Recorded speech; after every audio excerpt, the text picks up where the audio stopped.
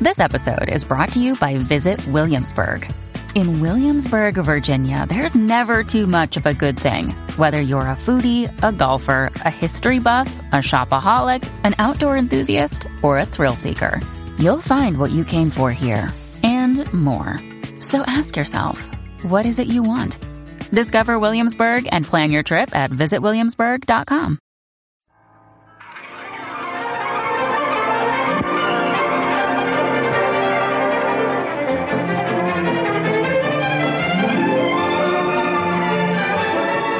You are looking at a remarkable idea, an idea that has intrigued and attracted and literally thrilled thousands upon thousands of men, women, and children. And you, my friends, are about to witness this idea become a reality. For this is the story of the miracle sea in the desert.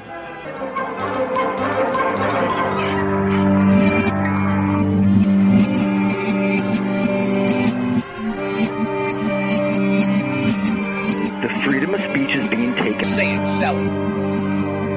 Anything you practice, you'll get good at, including BS. And welcome to a brand new life, to a brand new day, all the way from the wastelands of California. My name is Michael, and I am a mere figment of your imagination. I look forward to once again serve you with those sounds of salvation. First-time listeners, turn on, tune in, and drop out. This is a very different kind of show, a place where you don't feel so alone. Let us chase away the light no matter what you at home choose to believe. I do admire you for your curiosity. Yeah, live and direct right now on the TuneIn Radio app. Search Ended Days and you can find the podcast version of the program. And of course, if you go to michaeldeacon.com, you can find all the information there. Now, joining me here tonight is Mike Rogers. He makes his return. He will, of course, take us back to the night that would become one of the most famous UFO cases in the world. Mike has an opinion on the Phoenix Lights incident. Of course, the Phoenix Lights, that incident occurred way back in March 13th, 1997. And of course, his first appearance on the program caused tremendous debate that's still going on today. Mike received a mixed review of all the things we talked about here on his first appearance on the program. Definitely stay tuned. Then, of course, on the second half of this glorious show, Michele Guild will be here, live and direct. She is a radio personality and the host of her show, the Welcome to My Show podcast. Please stick around for the second half. It will be another segment of the Unpopular Opinion Hour that makes its way here tonight. And of course, for those weak of heart, take warning. Once again, thank you, ladies and gentlemen, for allowing me into your hearts and into your minds. Here we are again on a night like this. And of course, what a week it's been. I can't believe how fast time went by yet again. I'm just glad we all made it safe and sound. No one got stabbed, me too'd, or sued. I'd say it's been a pretty successful week. Now, I believe Mike is on the line. Let's bring him in. Mike, is that you? Yeah, I'm here. Amazing. Thanks for being here. Yeah. Yeah, I had some trouble right as the show was starting. Once again, there was all sorts of strange drops even before we were getting rolling here tonight. I thought the internet might just go out right there. Wow. Well, can you hear me now? Oh, yeah, loud and clear. And I just want to thank you so much for returning back to the program. And, of course, the first time you were here caused all kinds of commotion. I thought we could get into that right away here. My God. Okay. In what way? In every way. I just want to get right into all the drama that you were hit with. Yeah, let's go into that. Well, I gave out, I don't have the same email address as I do now, but I started getting a lot of stuff, emails from people. And most of it was positive, but a bit of it wasn't. And some of it was a little nasty even, It seemed to me that basically if you put it all in a nutshell, other than the other people who were positive, people who are negative seem to be in one category. They just didn't like the fact that I'm now messing with the Phoenix Lights.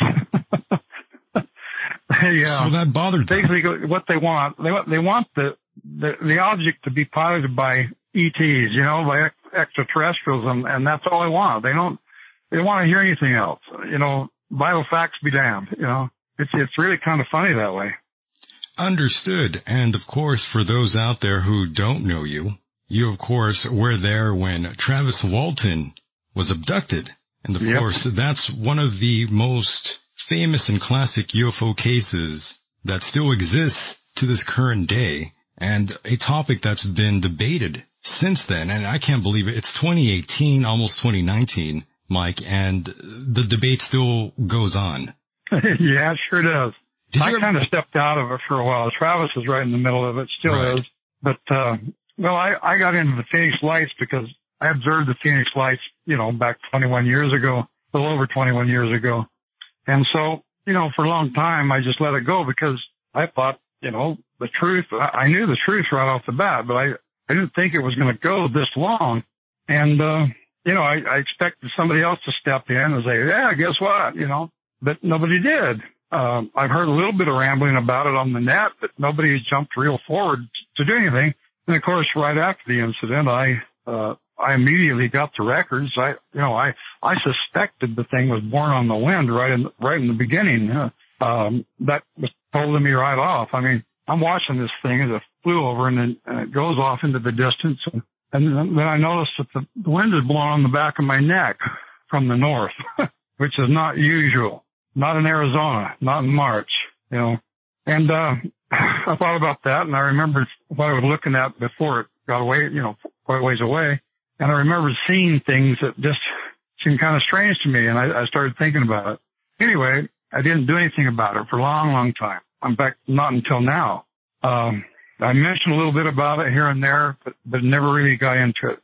And, I actually introduced this for the first time on your program here 6 weeks ago. And that response prompted me to want to get back with you and tell you. And then things went from there. Amazing. And of course, you were not expecting that sort of reception. And I don't blame you. Sometimes even I am often surprised who ends up listening to this very program. Yeah. You never know. I think most of the people, I don't think that you had a lot of listeners. Well, I don't know how many you have, but the people who are interested, who are really charged up, or listen to it later on. I think it was by word or something, you have these programs that people can go back and listen to whatever. And that's basically how it happened because even though there's a lot of emails, it was strung out over a period of weeks and Peter Davenport finally got into it. Of course, I have had a rapport with him for quite a long, I guess you'd call it a rapport. I had a communication with him for quite a long time. And he's very upset about it. In a way, like I say, he's always nice and I'm nice back to him, but there's a fire going on there. Oh yeah. I can see that. Go ahead. And of course you did send me an article that you did write yourself, and that of course is on the website michaeldeacon.com. If you want to read it in its entirety, you can go there on the website now, click that. And of course I did ask you to invite Peter Davenport to be on the program, and I know Peter isn't here, and we did invite him, so he knows for a fact that we would be discussing this. And and I actually tried to talk him into it. I told him it wasn't going to be an ambush. It was just going to be a conversation that he could, have the opportunity to say his, about anything he wanted. Nobody's going to be mad. Yeah, some people think that way, that they're going to get ambushed here, or I'm going to be mean to them or rude to them, but that's far from the truth. Yeah, I think he knows that. I don't know why. He might call in. Who knows? He never said he wouldn't. Understood. As long as he knows that we're here and we're live and all the numbers are in place, of course, if anyone wants to call in, please call in a little bit later. You're more than welcome to. And I'll give out that number in a few.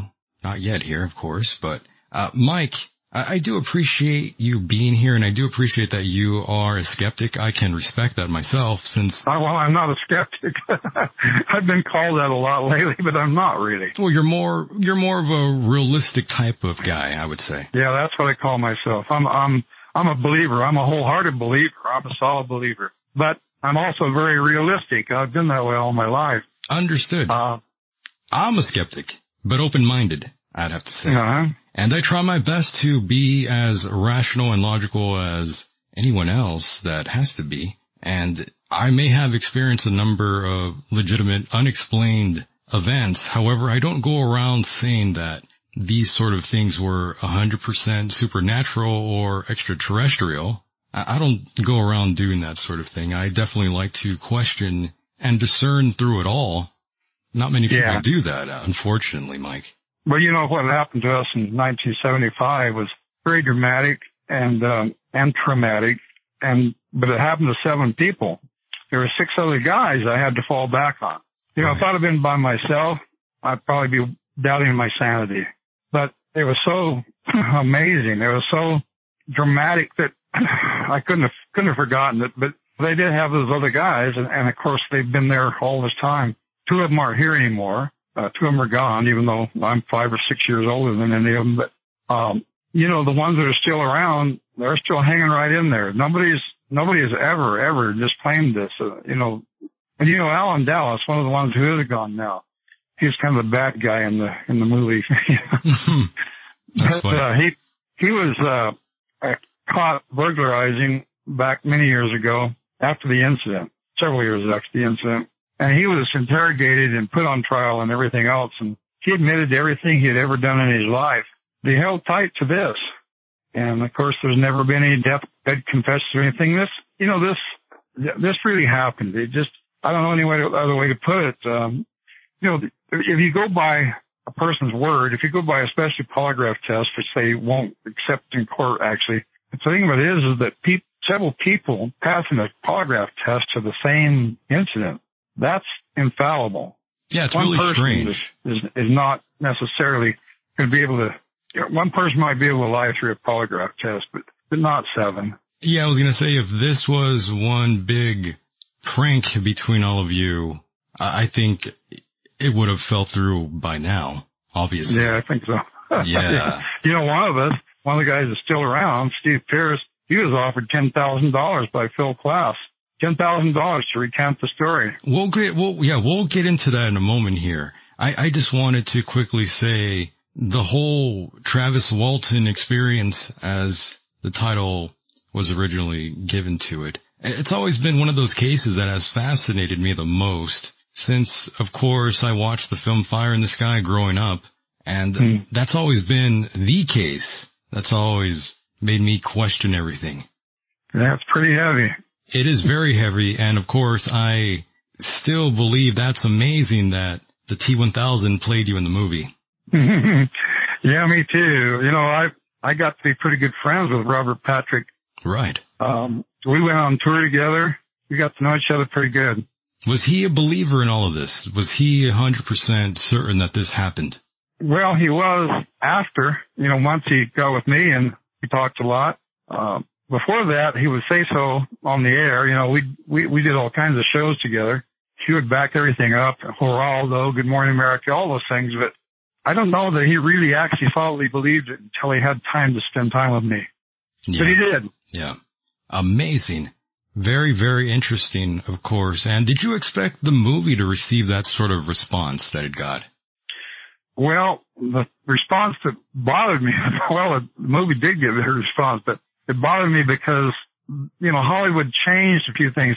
Things were pretty much the way they were in the movie, except for Travis's part aboard the UFO. That was quite a bit changed. I mean, quite drastically changed, actually. It had the same flavor to it, you know, basically the same things, but it was all pushed down into a nutshell, you know. And it's true. He wasn't aboard that, or didn't have any more recollection than an hour and a half or so at the most during that whole entire 5 days and some hours. But that part was a lot more than what they showed in the movie. And he encountered 2 different types of people. And, the real part, his actual story would have been much better on the screen. I don't know why they did like they did. Oh, okay. So you were just a little bit disappointed that Hollywood altered it as much as they did. Yeah. That's okay. They didn't alter much of anything else. Everything else pretty much the way it was, but that part was altered. What about the scene where Travis kind of freaks out when they had like a family get together and he sort of sits on the floor and syrup slowly goes into his mouth? You know, movies tend to nutshell things. They take several things and they put them all together in one thing so that they can tell a story, you know? Yes. Nothing actually happened that way, him sitting underneath the table hiding and then the syrup pouring off into his mouth like that. Yeah, I didn't think so. It's so dramatic. That was just all for effect. But he didn't have any kind of freak out amongst the family. Yeah, he had a lot of trouble with that. Yeah, it'd be hard to explain everything to you. A lot of it I wasn't there for, but he had an awful lot of trouble dealing with reality, dealing with everything.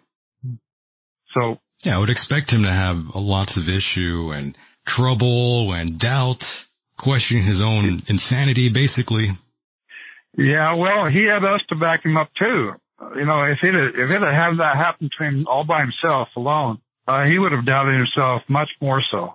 And, I agree. Of course, it wouldn't have been as big a thing as it was. It kind of evolved into what it was. And, he has us to back him up, and we've always done that. That's good that you definitely have backed them up. And there seems to be a call for you now. Do you want me to answer that call, or do you want to wait? Oh, if you want to, go ahead. All right. Well, let's see who's calling in here, and we'll bring him on. Let's see. Caller. Yeah, you're going to have to turn down your stream there, caller. Let's see if he's... Okay. Oh, there you are. Caller, what's going on? Did you have a question for Mr. Rogers here? Yeah, I'd like to know if they really saw the events where they just had taking drugs and stuff. So they thought they saw one thing, but really nothing happened. That's actually a fair question. Were you guys boozing it up at any time or doing any kind of mind-altering drugs, Mike? No. I was brought up to a strict Mormon, and I didn't even drink Coke. You didn't even drink Coke? No. How do you live if you don't drink Coke? Well, later on, I started drinking beer and stuff later.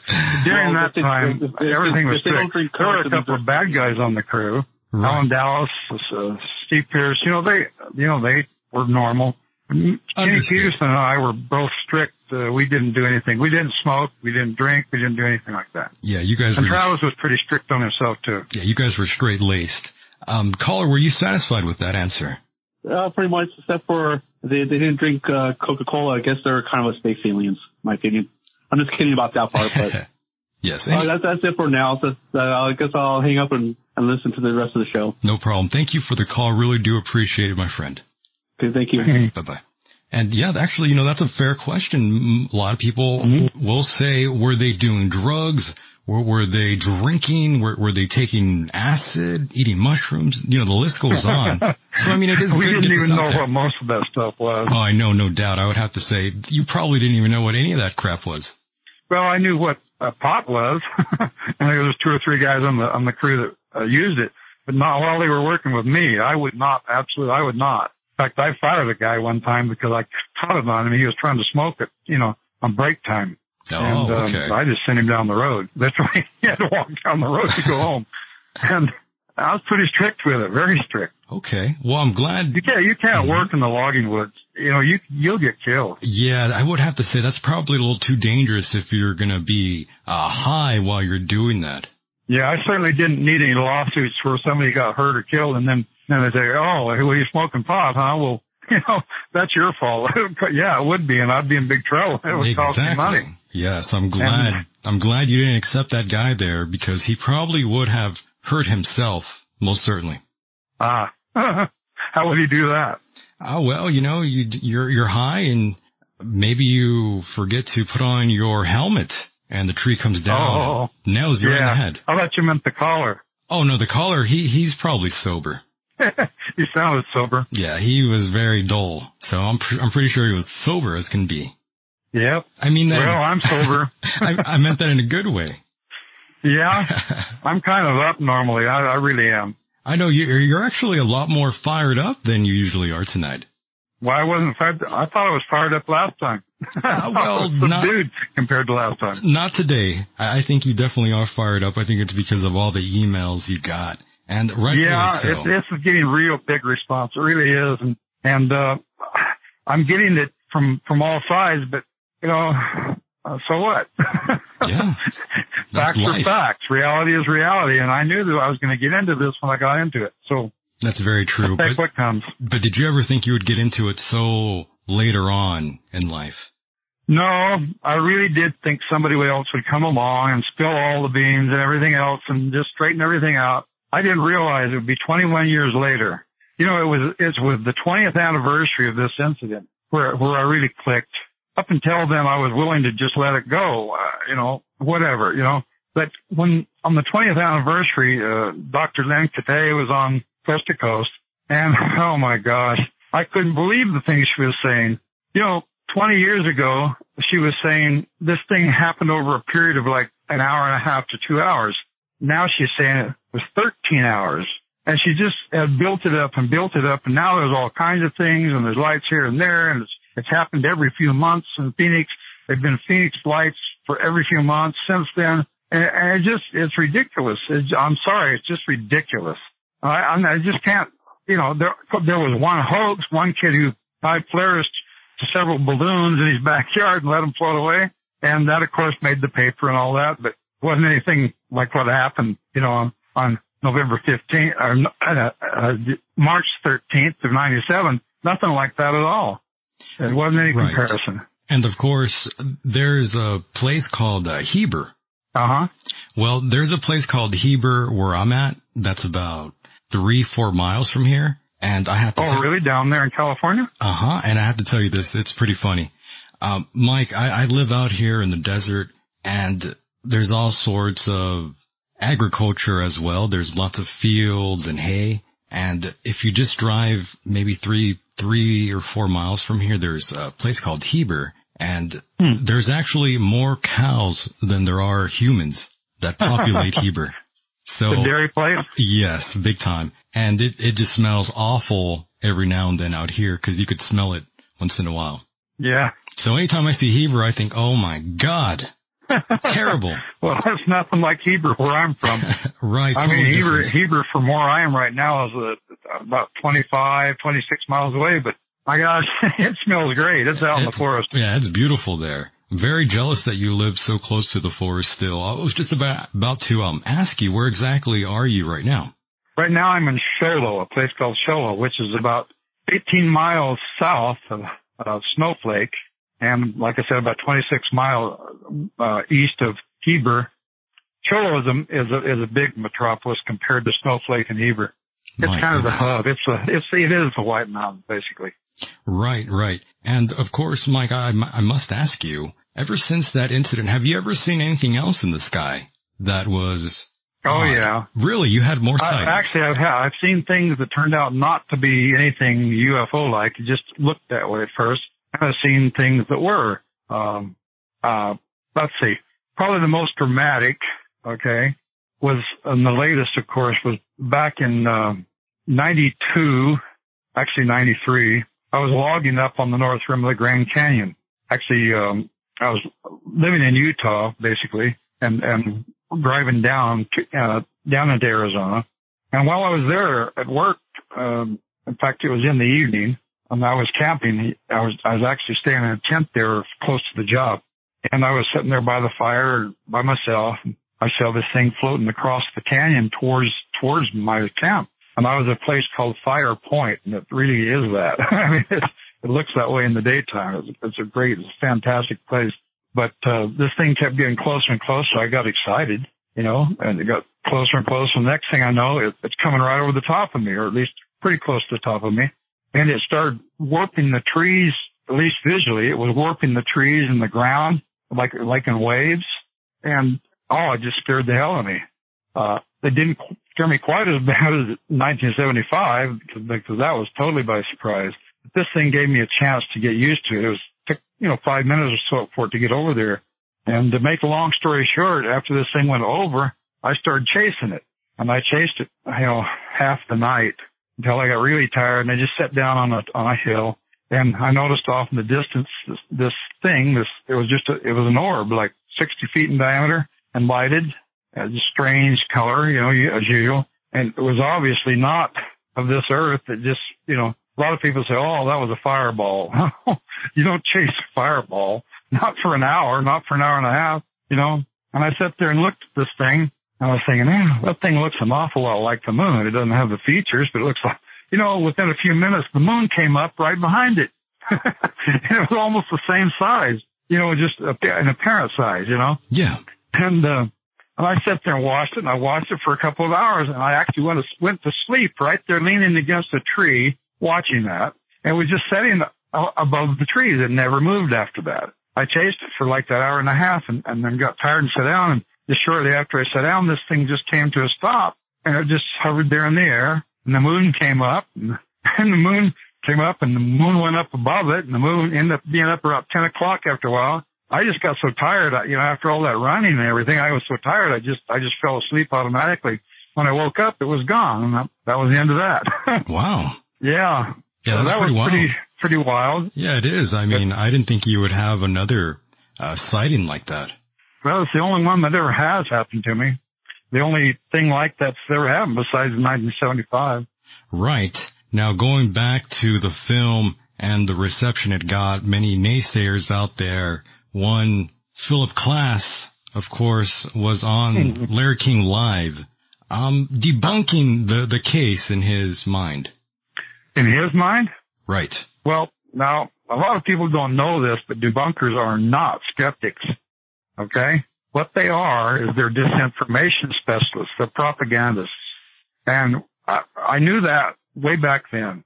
But he almost admitted to me, a couple of years before he died, long after the movie and everything, in 2002, I think he died in late 2002 or 2003, but I talked to him on the phone a couple of times for like an hour, and we almost became friends, almost.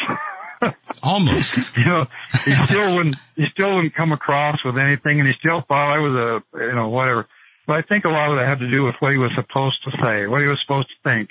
But I'm certain he began to like me because he used to send me cartoons that he would draw up, They were always anti-UFO stuff, and they were kind of corny, That's kind of weird, though, that he would do that. What the heck, Anyway, Strange. And then I started pestering him by sending him Christmas cards at Christmas time. Oh, he's man. an atheist.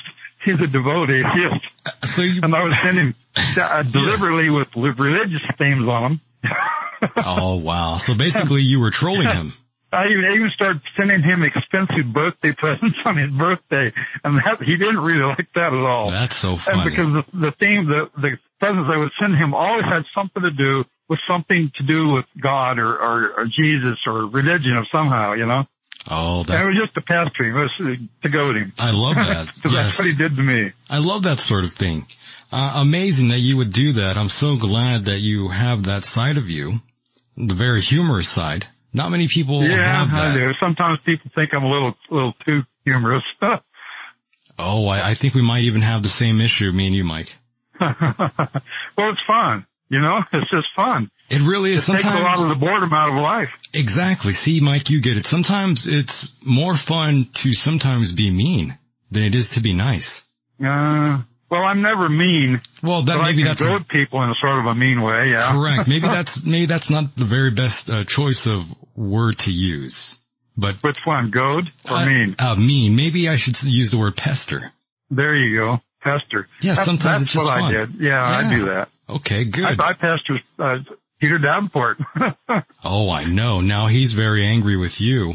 Well, he was to start with. The first time I had made contact with him, he thought, "Whoa, a UFO celebrity! I hardly get to talk to them." And my response was, "Well, wait till you get to hear what I have to say." And then after that, things went downhill. Oh, and since then, I do pestering, like you say. I do pestering with him. I kind of taunt him a little, It's just fun, Well, as long as you're not harassing him every day with emails. Oh, no. Thing. Like once a week or something, or less often. Yeah, because I knew an individual in the UFO field, I won't say his name, but he was really going after Peter Robbins for whatever reason. Yeah, he was really going after him, and I had to even tell him, I think you're maybe taking this a little too far by sending him emails almost every day, trying to fight with him. That's not really the best way to approach a conflict. That's too much. Way too much. For sure. But of course he got very upset with me, and that's why he's no longer on the program, because he just got really mad at me for even. Have you ever had Peter Robbins on? Yeah, of course. He's a great guy. I really like Peter. Yeah, I met him here a couple of years ago for the second time, I think. He came to our 40th anniversary, which was, 3 years ago. We had a big thing going on. 500 people were there. Nice. All kinds of stuff. Yeah, I'm glad that ufology rather is still going very strong, and I accredit that to programs like Ancient Aliens and the other UFO related TV shows out there. It's really helped tremendously. I'm not sure if you feel that way. Well, UFOs are real. I got to tell you that they are real, but I don't believe 90 some odd percent of what people say. People are easily, they misperceive. They very easily misperceive. Yeah, I'm glad you mentioned that, because I did want to ask you the fact that there's so many different prominent UFO figures, very popular ones, that make the whole talk circuit, the conference circuit basically. And of course, Travis has been in that for a very long time.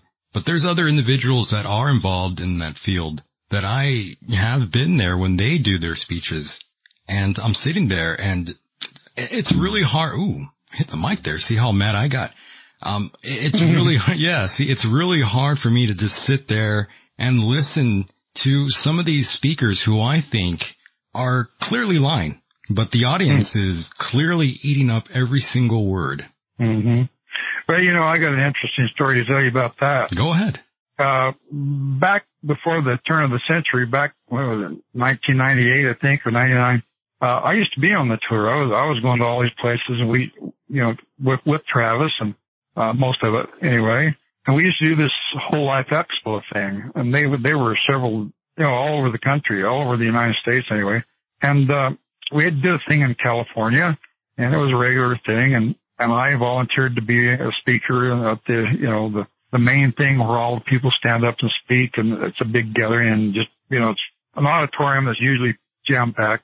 And, during that, I was looking at these guys, and I'd talk to some of them, and I think, oh my gosh, how can I condone this? I can't push this forward. So I was kind of a little bit, negative about the basic subject. It's hard to explain it here, right? I wasn't mean. I didn't say anything terrible, but I wasn't real progressive that way. I wasn't pushing certain things. And so you were kind of, had me on the panel Mike, many times before that. Right. So Mike, right? you were kind of filtered. Yeah. Ah, okay. Well, I started speaking pretty slow. I was picking my words pretty bad, and Travis would watch me from the back of the audience, and I could tell he was becoming agitated by what I was saying, and I thought, I'm probably taking it a little too far, but, a week later, we went to New York City, the Whole Life Expo, and I'll be darned. They didn't ask me to be on the panel. See, that's what happens when you speak out. And certain people, they want to sort of they want to basically hold your hand. Yeah. They really want you to hold the audience's hand. They really don't want you to say what's on your mind. And that's kind of the problem that we see here today in America, especially. The fact that you really can't say what's on your mind. Well, something, the Phoenix Lights. Is the very biggest thing. It's been voted the biggest thing. It is. It's the biggest thing that's ever happened in ufology. And I agree. It's one of the biggest mass sightings, they say. Yeah. Oh, it was even seen from, Nevada.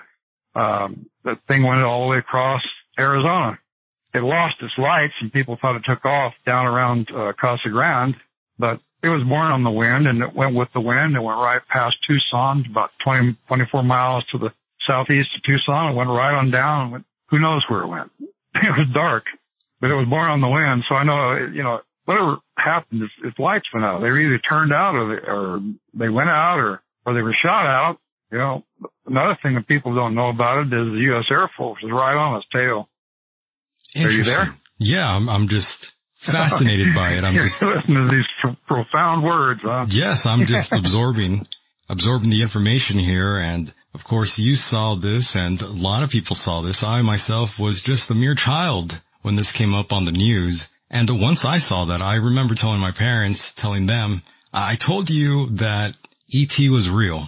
I clearly remember telling both my parents that once I saw that.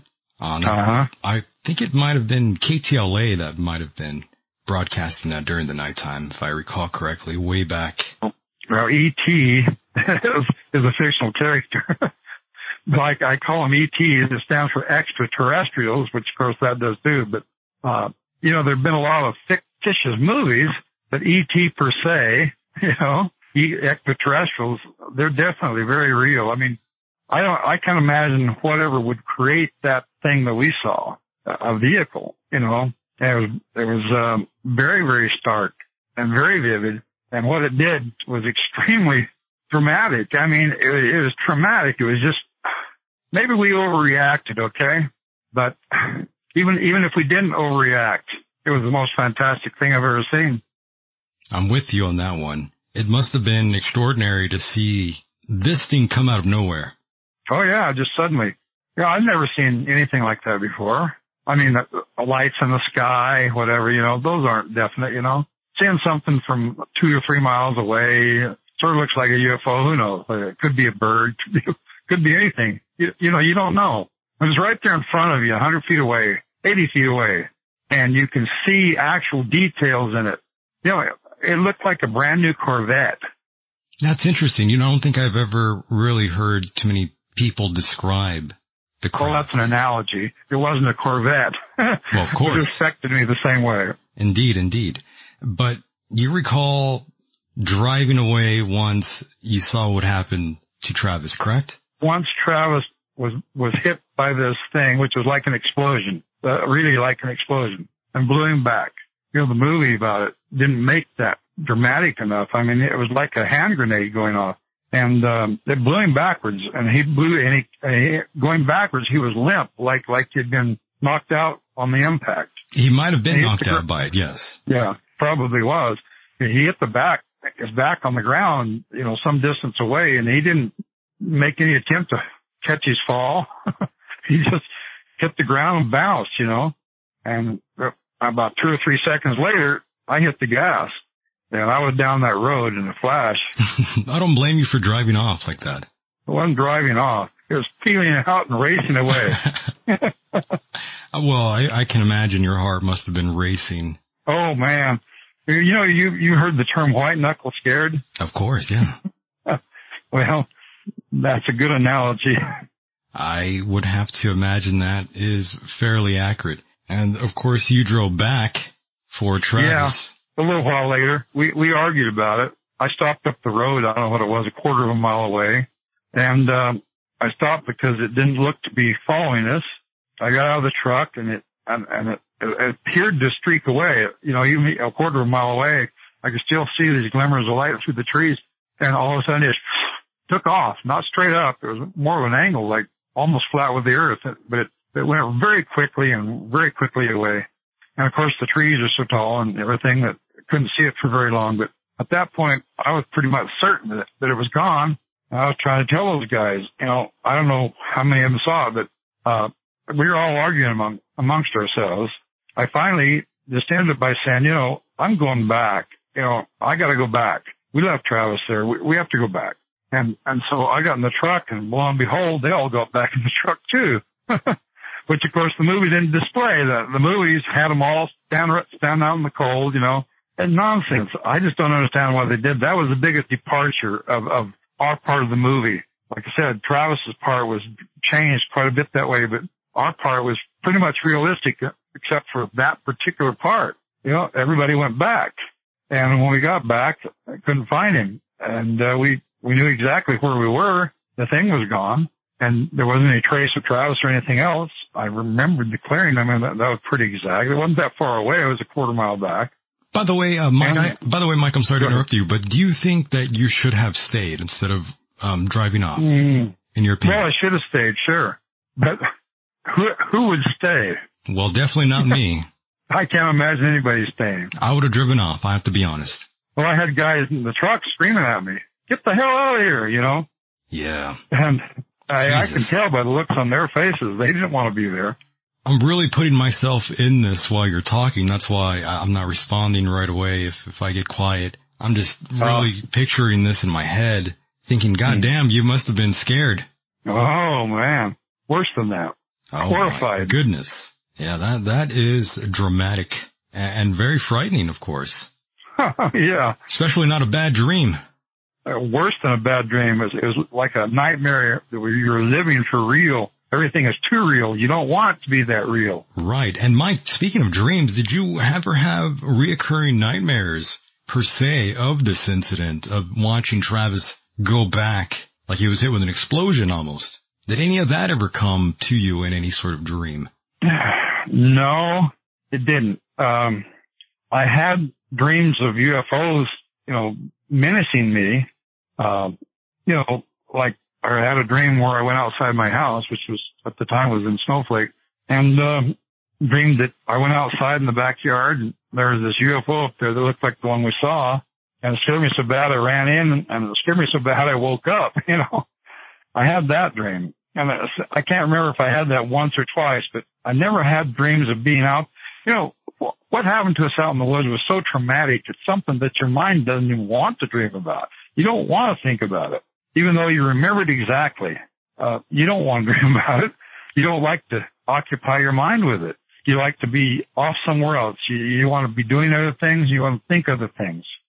It's kind of like having somebody very close to you die. You have to deal with it. It's very real. You have to deal with it, but you don't want to think about it. Right. You certainly don't want to dwell on it.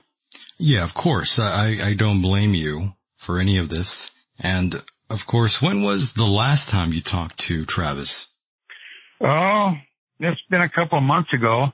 He came my brother came up from Mexico with his wife and some of his kids, and we all got together and he was there, and him and I seemed to spend my brother, I hadn't seen him in like a year, and I spent most of my time talking to Travis instead of visiting with my brother, but So, okay. Travis and I get along pretty good when we're together. Understood. And going back to your folks and your family, how was their reception towards the event? Well, kind of like everybody else in the town. They didn't know what to think of it at first, because most people have heard about it by some other method. They didn't hear it from me or from any of us until like a day or two later. We were too busy involved in what we were doing to go visiting people. And my mom and dad didn't hear about it for, I guess it was a couple of days. So they heard it all, but they definitely heard it like through the grapevine, through their neighbors, through the TV, actually, through the news. Man, so they actually found out about this through the media. It wasn't exactly through you. Right. Wow. Yeah. When I did talk to them, of course, I had to tell them, my side and the whole thing. A lot of the media wasn't exactly positive. A lot of it was skifty. They would state the facts, sort of, not entirely, but they didn't, it wasn't the personal story. So my dad especially, he kind of grilled me. And, what's funny about my dad is that he's always been a hard-nosed, realist. And, I don't think he ever truly believed it. I mean, he did. He didn't ever say that he didn't, but I could just tell by the way he talked. He's kind of hanging back, That's all right. I expected that. That's the way I was. I told him, what would you do if it happened to you? If the exact same thing happened to you, how would you feel? What would happen? Interesting. But did he believe you? Well, he believed me, yeah. I see. I mean, I'm just saying, I could tell if there's something back behind, the words, the unspoken words, the unspoken truth. Maybe he did believe me. I don't know. It just seemed like he didn't 100%.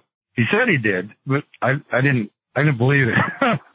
You didn't believe him. So he thought you were probably crazy. No, he knew I wasn't crazy. He knows that I'm a realist. I've been that way all my life. I mean, we're people that have dealt with the land, logging and horseback riding and hunting, and we're not city people, and we're not only farm people or woods people. We don't really even get into the city. I haven't been to Phoenix very many times. I mean, I've been quite a few times. Depends on how you look at it, but I spent most of my time not even in town, not even in a snowflake or anywhere. It's always been out in the woods. And when we weren't logging or cutting trees or whatever, we're busy out in the woods, out in the wildlife, doing things, hunting, fishing, hiking, cutting firewood. And, that tends to make you know what is and what isn't real. It really does. And by the way, Mike, this is a little random here, but speaking so much of the forest and how you're out there in the woods and all that, what about Bigfoot? Where do you lay on all that? Never seen Bigfoot. I have a friend who said that one time he was driving down the road with his dad and saw what looked like Bigfoot stand there. Scared him so bad he didn't, stand right by the road. He said he was too scared to even tell his dad about it and didn't want to tell his dad because his dad is a realist, Yeah, he probably I won't give out his name, of course. I see. But he did, and that was out real close to where we were working. I mean, it was at a different time and all, but that's as close as I ever heard or seen of that. I don't know what they are. Yeah, that's interesting. I don't know what they are. Bigfoot seems to be one of those things that get brought up when talking about UFO sightings. For some odd reason, they seem to show up.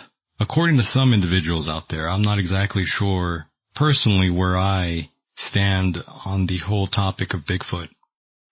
Well, I basically don't believe it. I'm too much of a realist to just say, yeah, I'm sure, no. I'm extremely skeptical of that. Understood. And but, I have to give my skepticism credit, every now and then here, because I really am naturally a skeptic. I don't exactly believe everything that is said on this program, for those who are wondering. But the truth is, reality shows that search for Bigfoot really, I think, have done no sort of good for the subject whatsoever. I have to be honest with you, especially the ghost hunting shows as well. Well, that thing about, I can't remember the names, but the guy that actually made a suit and is the one that was in the movie, the one best evidence they have of it. And of course, believers just don't believe that. They don't want to believe it. They give it every other excuse they can. It's kind of like people who don't believe the Phoenix Lights was born on the wind, even though the wind was blowing that way, and they have all this documentation from the National Weather Service, National Oceanic and Atmospheric Association. All that documentation has existed for 21 years, and it is what it is, and you can't refute it. And it happens to be right on top of everybody's idea where it went. Even the skeptics, Tony Ortega has written a skeptical piece. Well, it's not really a skeptical, but he says that it was airplanes. But regardless, he verifies the actual route, which is right, exactly the people's route. Thousands of witnesses, and Peter Davenport put together this map. He calls it the UFO map. And he says that there were several different UFOs, they're all triangles, but several different types of triangles, came down across Arizona. And except for a couple of flights of fancy off in some other direction that were obviously somebody's idea, I don't know if it's exaggeration or just misperception, but, the core path, 99% of the people that said it, which way it went, it all makes a path, and that path is exactly what Tony Ortega has verified. So the skeptics and the believers have a path. And the wind, all the wind, everything about it, both ground wind and high atmosphere wind, medium atmosphere wind, it's all exactly on the line. Absolutely. And I've taken it one step further. I say, now, okay, there's inexactness. There's human inexactness. Mine, Davenport's, the National Weather Service, whoever they were, who actually, because this alignment is partly hand-drawn, partly. And that's human inexactness. But according to the laws of physics, it's not close, it's exact. Because the exact path of the wind, the intricate path of the wind, is the very thing that created the intricate curving path of the objects. Yes, and for those who want to read more about all these sort of things, you can go to my website right now, michaeldeacon.com, and you can click on Mike Rogers, his name there, and you'll see an article by him on the Phoenix Lights. And of course, Mike, you wrote a very good article here. Thank you. Yeah, very good. And I have to say, have there been any other UFO figures, prominent figures that have approached you about some of the things that we talked about? Or is it just Davenport? Yeah, there's been one, but I don't want to mention his name. Yeah, see, I think I know exactly who it is, but I won't say his name, but that doesn't surprise me. I think I know exactly who that is. Now, I'll say Peter Davenport's name because he's a public figure anyway. Right. And this other guy I'm talking about probably is, but I don't have permission to use his name, and if I don't have trade permission, I won't. Understood. It's fine. He don't like it. He doesn't like it. The thing of it is, just like with Peter Davenport, I said, well, what is it? Come on. What is it? What's wrong with this?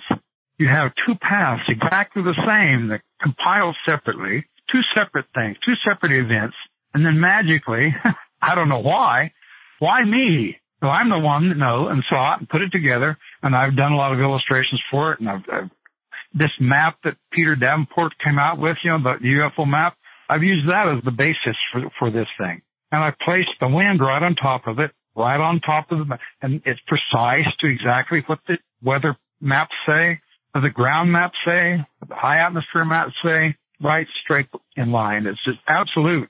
What do they say to that? Well, they always hum and haw. They go around it because they just don't want to directly deal with it, because if you directly deal with it, then you know that's exactly what happened. My goodness. And of course, you take such a very strong opinion on this. Do any of them try to throw it back on you and use the whole Travis Walton case against you? That is part of the reason it took 21 years for me to get to it. There we go. Back at the time that I saw the Phoenix Lights object, I was on a hilltop near Prescott, Arizona. And I went there to visit a friend. I couldn't find, he wasn't home, so I went up on this hilltop because I wanted to get video of the Hale-Bopp comet. I figured up in the high air there and, up in the crystal, out of the light pollution and everything, you couldn't even see the city of Prescott from where I was at. And, it was very hard because the Hale-Bopp comet was very dim, and so I was having a lot of trouble with it. Lo and behold, I saw these lights from it. By the way, they didn't come up from the horizon. They didn't come from the horizon. They came up from the ground. By the way, speaking and of... in all these years, I have found that there's nobody can verify that it came from Nevada except a very small handful. 2 people I found in Bullhead City that never even called Davenport, and a couple of other people that did, just a small handful of people, and they all say the same thing. It zoomed away, and it wasn't going slow like people in Phoenix said. They zoomed, the people in Boulder City said it rocketed away. It jetted away at tremendous speed towards the mountains of Arizona. Right. And the thing of it is with perception, seeing something like that, well, that's great, except that they're the only ones that ever saw it. And if it came from the northwest, like because it was going southeast, one person in Henderson said that it came from the northwest. Well, I don't know if that's because he's just saying it had to because he saw it going southeast, but nobody in Las Vegas, in fact, nobody else in the entire state of Nevada ever saw the dadgum thing except this very small handful of people. And they didn't see it flying overhead. They saw it flying away towards the southeast. And perception, according to the laws of physics, is not physically existent. It exists within the mind, but ambiguous. Understood. So you rule out the eyewitness testimony of the individuals who saw the subject. No, I don't rule it out. You don't rule it out? They absolutely did see what they saw. I talked to 2 people, I said, in Bullhead City myself, and they were very absolute about it. What they, and I've tried to explain this, and I finally came up with this thing. I call it virtual perception. This thing was so huge when it was over in the mountains, when it came up out of nowhere in the mountains. I don't know where it came from, but it was man-made. I mean, anybody could put that together by now. Anybody believes this. Anyway, it was man-made. I don't know who did it. I don't know how it was done. Maybe the Air Force did it. I don't know. I don't know who or how, because it was a third of a mile wide. Davenport insists that it was anywhere from the size of a 747 to 8 miles wide, which is silly. Well, I hear things like... That's some of the conversation we've had with him. Right. I hear people claim that it was the size of a football field and it was slowly going over the neighborhood very low. Yeah. That was all in Phoenix. That's what people have claimed. So you do believe that incident did happen then? Oh, definitely. Definitely. Okay. I saw it myself. I got a real close view. Just clearing that up for those thing out there. For me came up from the ground, not the horizon, but from the ground, 5 miles or so northeast of Prescott. And it came up and it went kind of to the east of me. And it was gaining altitude. When it came by me, it wasn't right over the top of me, but when it came by me, I couldn't have been more than 1,000 feet away from it. And the lighter sky behind, because there was still a tinge of twilight in the sky, And of course the stars, there's no such thing as a completely black sky. It doesn't exist. It's dark blue.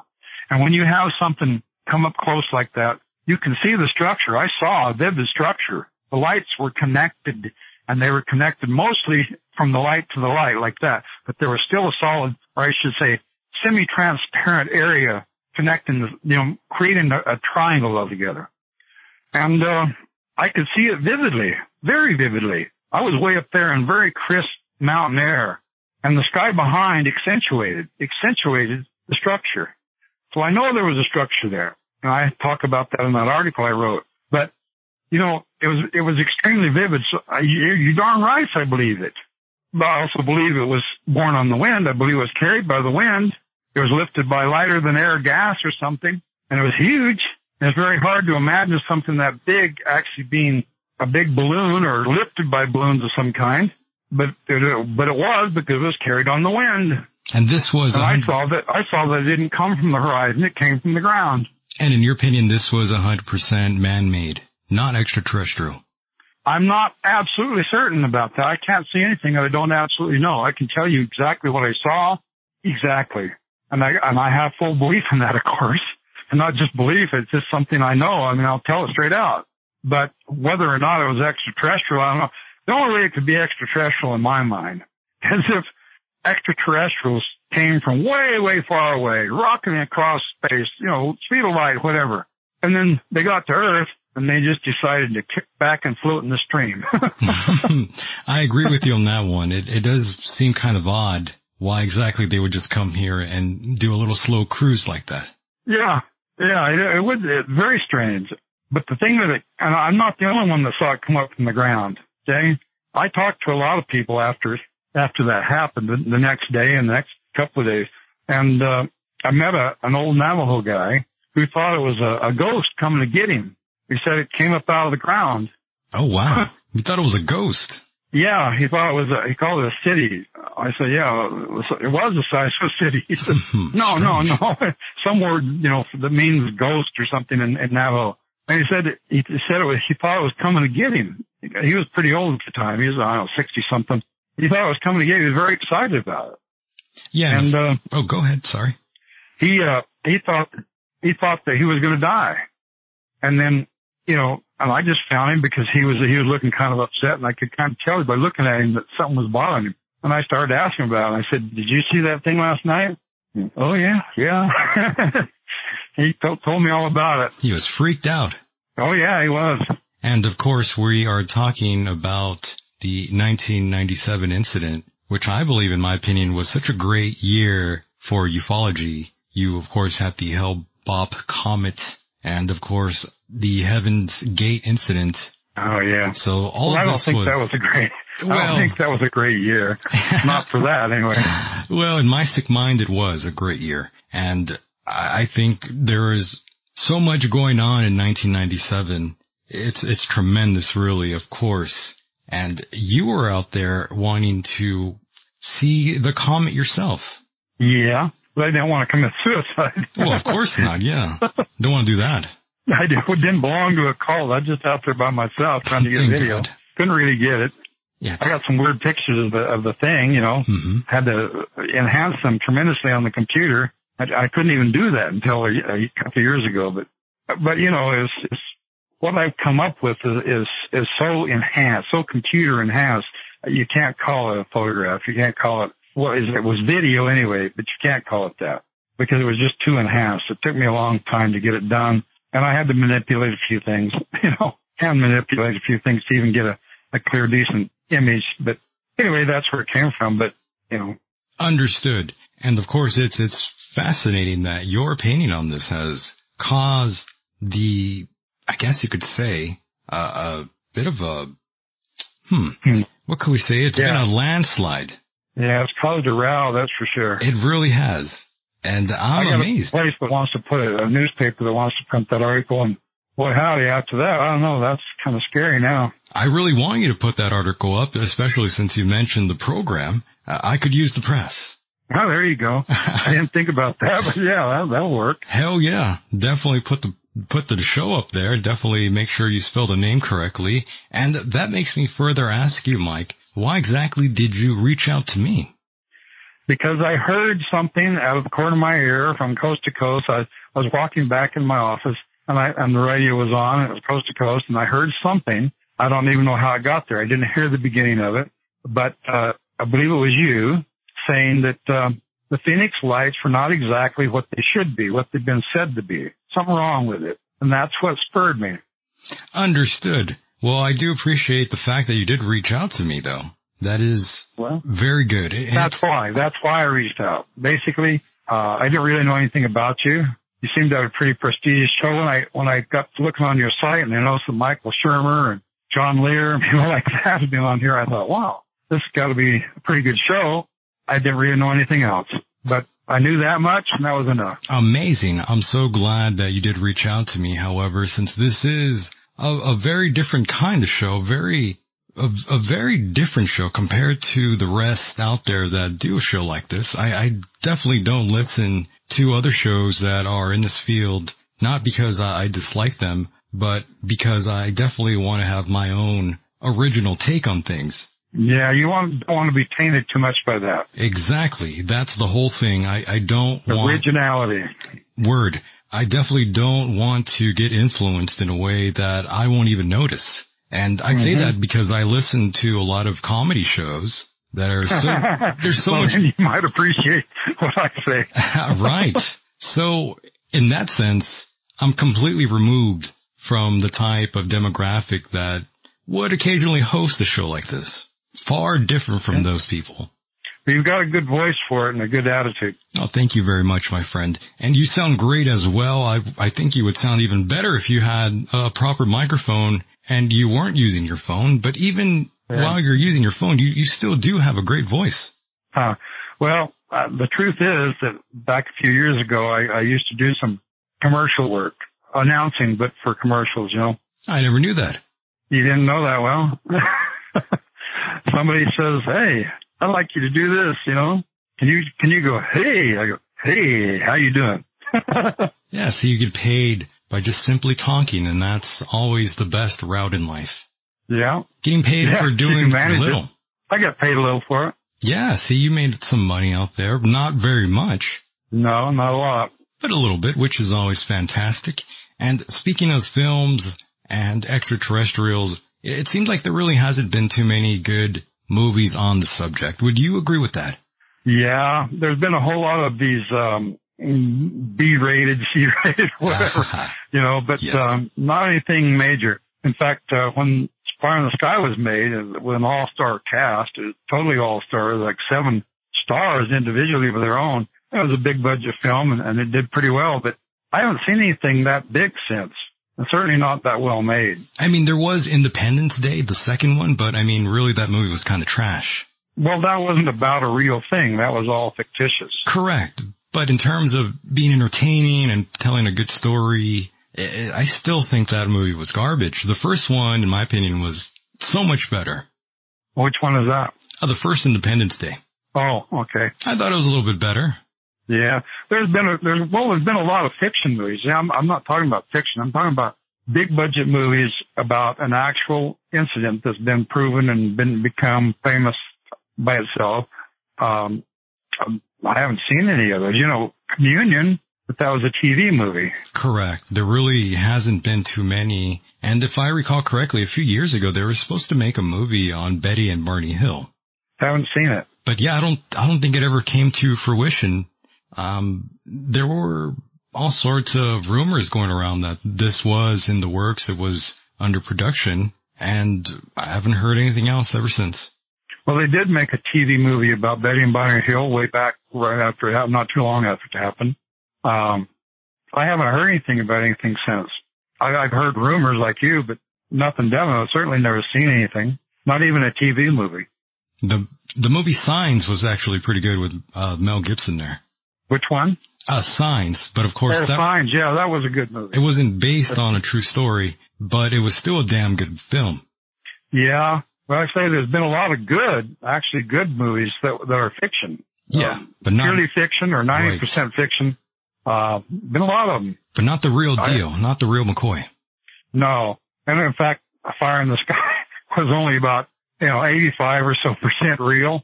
Hollywood just can't leave things alone. They just can't seem to. Everybody wants to fight for originality.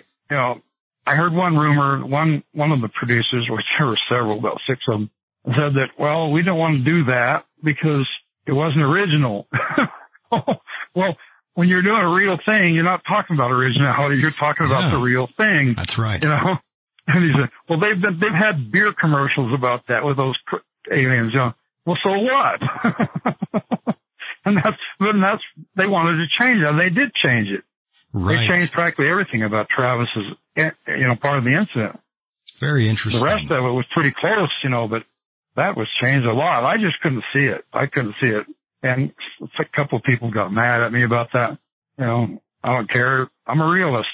Damn it. UFOs are real. They're real. The fictitious stuff really bothers me bad. Understood. People are saying things that happen. They push it. They do all this stuff for it. How many of them have taken lie detector tests? Probably not many. Not very many at all. And how many have had several people involved who took a lie detector on the same thing and a top-rated examiner? By the way, especially one that's sponsored by a skeptic. The last time I heard... A legitimate skeptic. Right. The last time I heard Travis Walton take a test was back in 2012, if I recall correctly. And he passed with flying colors, if I recall. Oh, yeah. Well, he's taken 5 or 6 or something. And he's passed all of them but one. The only one he didn't pass, which was like the second one he ever took, was put on, or he had an examiner that was definitely a disbeliever. And that can affect. Now you want an examiner that has no conception. Or if he does, he's a skeptic. And then he turned believer. This, Cy Gilson that tested us right after the incident, even before Travis was returned. And we took it down there and came up from Phoenix, and he was definitely a disbeliever. He became a believer. He didn't even want to tell us that we had all passed. He just didn't want to tell us that. And I had to push him into it. I thought, you got to tell us something. And so he finally broke loose with it. He wasn't going to. He says, well, I've got to get these checked out by another examiner. I said, well, what does it look like? Well, I got to say, all except for Dallas, you all passed. And Dallas was inconclusive. That means he had to explain that. Right. I recall you saying that the first time we talked. Very interesting stuff, of course. And I have to say, when you first saw Travis for the very first time after the incident, did you tell him, in a quiet way, so what happened? Yes, I did. Are you ribbing us? He wouldn't say a whole lot. I mean, he said what he did say with earnestness, but he didn't want to talk a whole lot about it. He wanted to be normal. He wanted to talk about normal. He kept asking me about Dana, my sister, and he kept asking me about things up on the hill. Because at the time he was in the valley of his brother's house, and he wanted to talk. I kept trying to push him about this, what the incident, but he would say a little bit, and then he'd go back to asking me questions and talking about, the mountain, which I understood, and yeah. So I didn't push things real hard. I understand. He definitely didn't want to really get into it with you on the subject because of the traumatic experience. Right. He'd already been hectored with it too much. He'd already told the story over and over and over. Sheriff Gillespie even came down to Phoenix. He was there before I did. He was there the day before. And he grilled him, and his brother grilled him, and the news people grilled him, and he was just jaded. He was becoming jaded. He didn't want that anymore. It was weird enough as it was, traumatic thing for him. Very traumatic. Even more so than it was for us. Right. And of course he had all those people telling him that he's a liar, that you guys killed him. So, I mean, all sorts of drama was going on between you guys on both sides. They told him about the lie detector test, that they had suspected us of murder, but nobody told him anything. Actually, he didn't say, you hear a whole lot about that. That's funny. That is funny. I'm sure his reaction, I'm sure it wasn't exactly the most comical, but I'm sure he thought that might have been a little funny. He never told a single joke during that time. Oh, no. He never even laughed that I remember. Oh, wow. Yeah, he was trying to cope. Yeah, poor guy. Yeah, I felt sorry for him. Imagine if that was you, Mike. I felt sorry for me. I know, right? My God. That is a very wild experience to have in life. And of course, you never really had anything of that nature ever happen again, thankfully. Never had experience that that nature, again. no. Had a couple of weird things happen, but nothing like that. Understood. My goodness. So, of course, what exactly are you up to nowadays, Mike? Well, I retired here about a year and a half ago. Kind of retired. So just, enjoying life then. Yeah, pretty much. I have a granddaughter. I've got a lot of grandsons. That's the only granddaughter I have. And she's kind of the light of my life, you know. Do they know about you, Mike, about the story? Vaguely. Okay. I'm very curious now how that story would come up, because I know eventually they're going to have to ask you. Well, my granddaughter here, she's 7 now, but when she was 6, we were watching a TV thing. It was called The Abduction. It was on the Sci-Fi Channel, done by an English outfit that came here and interviewed us and everything. But they put together a docudrama. It was mostly drama, pretty well. It was really good. It stuck closer to the truth than the movie Fire in the Sky did. And she was watching that. She started watching it. And then after a while, she says, "What's this about?" There we go. She didn't even know.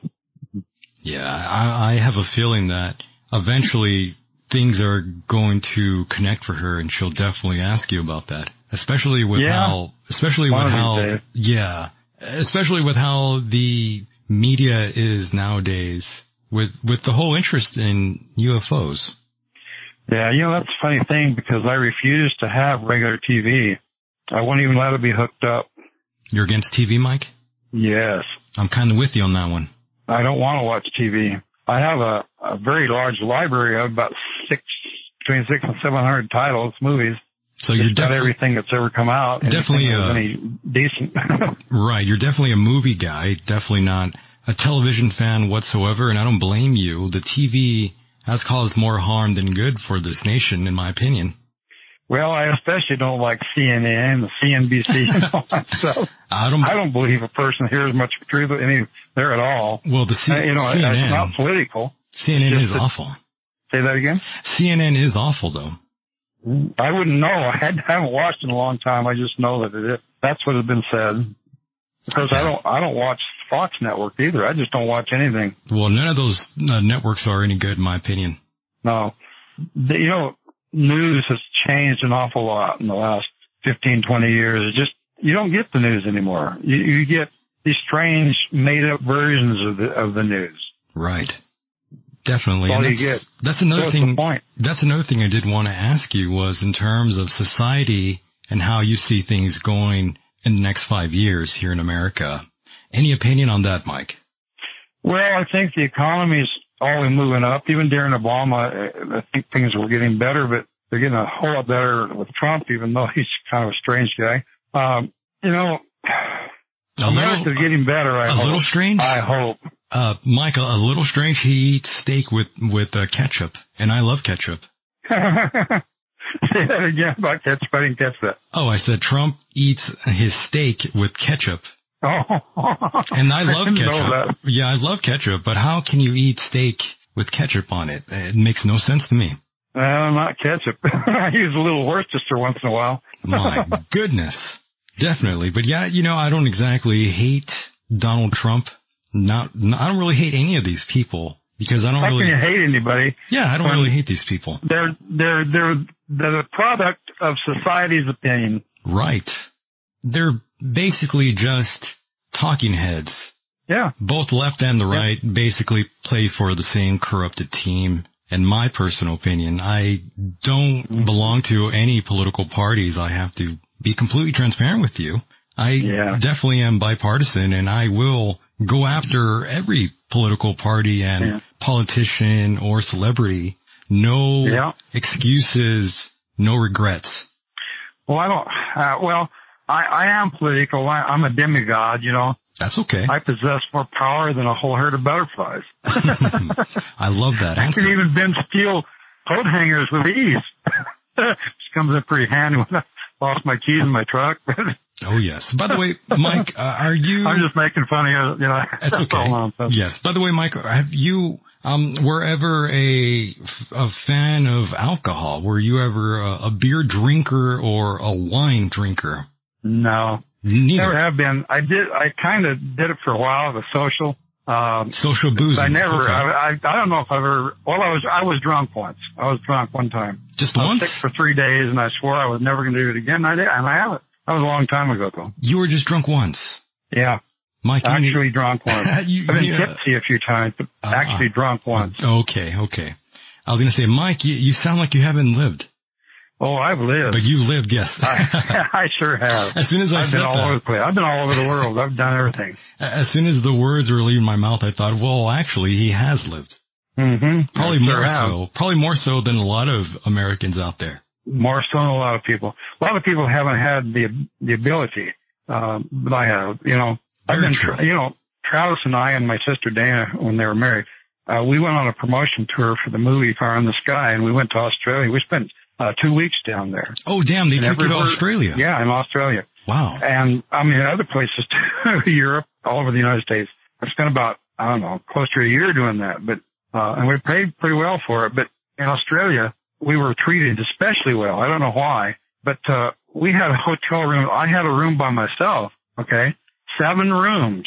The whole top part of a huge hotel, the biggest one in that whole town, and we went to several towns, and it was always the biggest and best hotel. I don't know why. And then we had an entourage. The people from Paramount were there. Well, we had an entourage just about everywhere we went, but in Australia, it just seemed to be more so. That is amazing. Instead of 3 or 4 people, we had like 5 or 6 people, and they would take us to eat, and they'd take us shopping, and they just couldn't be nice enough, you know? So, you know, it was the celebrity treatment. It really was. It became a little bit too much for me. Yeah. I didn't know what to do about it. You know, these hotel rooms, it was $1,200 a night.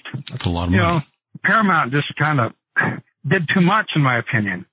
My goodness, yes. I'm glad you got that sort of treatment, though. It's very nice of them to pay the tab like that. Well, it was a good experience. It just bothered me. You know, it bothered me that so much money and attention was spent, but I just couldn't see it. I mean, I realized what we were doing, and we were there to do something, and we did. But I know we did dozens of radio shows. We did dozens of TV shows, newspapers, everything you can imagine. 2 weeks time, they made the use of us, but man. You know, Mike, I felt rather weird, you know, the way they treated us. Right. I would have to imagine it's a little unusual to get that sort of 5-star treatment out of nowhere the way you did. 6-star treatment. Yeah, like you were like a regular Tom Cruise almost. Yeah, I don't think they could treat Tom Cruise any better. I really don't. I don't know how they'd do it. Amazing. But yeah, Mike, you know, one of the things I always have been asked here on the program was, when am I going to bring in Travis Walton? And I've always said, you know, I don't really want to bother Travis whatsoever. I actually had the opportunity to speak to him, but I didn't take the opportunity because simply I didn't want to bother him at this conference that I was at. Yeah. You know, I wanted to leave him alone. Well, you know something? I haven't even told him about this thing about the Phoenix Lights. He knows that I saw it. I've told him that. You know, I told him that a long, long time ago. Right. But I didn't make anything of it. I didn't tell him about the secret, you know. I didn't tell him anything about that. Because, you know, I'm not even sure how he's going to react now. I think that there's a good possibility that even though it's been 21 years, and even though the skeptics have backed off of us entirely, almost entirely, talking this way about the Phoenix Lights could have a bad influence on you know, Fire in the Sky. Right. A lot of people are very much sensitive about this because they believe in it so much. So anytime you say something that doesn't align with their views, they get very angry. And I know that firsthand because Mike, doing the show, I say a lot of things, and a lot of individuals out there get very mad at me. And, I get death threats all the time. There's all... Oh, really? Oh, yeah. There's all sorts I haven't had any of those yet. I'm not worried about that. I think it's kind of funny. But anyways, I understand lots of things that you say can really hurt someone, no doubt, even when you're not trying to. And well, people have had 21 years to believe in this wholeheartedly. Right. And they've had every reason to. Peter Davenport has pushed it. Len Katai, I guess his name, pushes it. All the UFO gurus push it. And the investigators, or whatever they want to call themselves, they're all going for the same. And Tony Ortega, even though he's a good guy, I'm sure, I don't know him personally, but he says it was airplanes. And it came down the exact same path as the UFO came down. Thousands of people testified to that. The same map, the same exact path, right down to the T. And there wasn't anybody refuting this, but nobody believes in it anyway. I don't know what Tony Ortega is going to say exactly. Amazing. What he's going to say. Well, I'll tell you something. I don't even want to say the words that I want to say right now. I think you should. Well, I don't know how much swearing you'll take on the program. But, this is hitting like a lead brick. That way, my way of saying it. That's a very polite way of saying it, yes. And I agree, and I fully understand. Mike, I do want to thank you for being a part of the program. We definitely are coming to a close here very soon, but I do want to thank you for reaching out to me a second time to be on the program. I really do enjoy our conversations. Furthermore, I would love to let you leave with any final statements, plug anything you'd like, let the people know how to contact you. The floor is yours, Mike. Go ahead. Well, if you want to know what I'm talking about, read this article. It's only 9 pages long with illustrations, with images that explain it. The wind maps, the wind graphs, ground direction chart, horizontal trajectory chart, everything. And it's all there. If you want to know, and any questions a person would have about it, I've already gotten a lot of them. They can get me through this new website, which is not the one that I gave out before. It's now it's simple. It's M.H. Rogers, R-O-G-E-R-S, no D, M.H. Rogers at gmail.com. And there's still a few that I haven't answered yet, but I'm trying to get them all. Amazing. Well, once again, thank you so much for being a part of the program, Mike. You are always welcome here on the program. And, I think I'll even have you, if you'd like, to do a sit-in with me where I interview another prominent figure in the UFO world. And you could sit through the interview and ask anything you'd like, Mike. If you'd want to do that, you're more than welcome to here on my show. Sure. Yeah, I'll do any of that.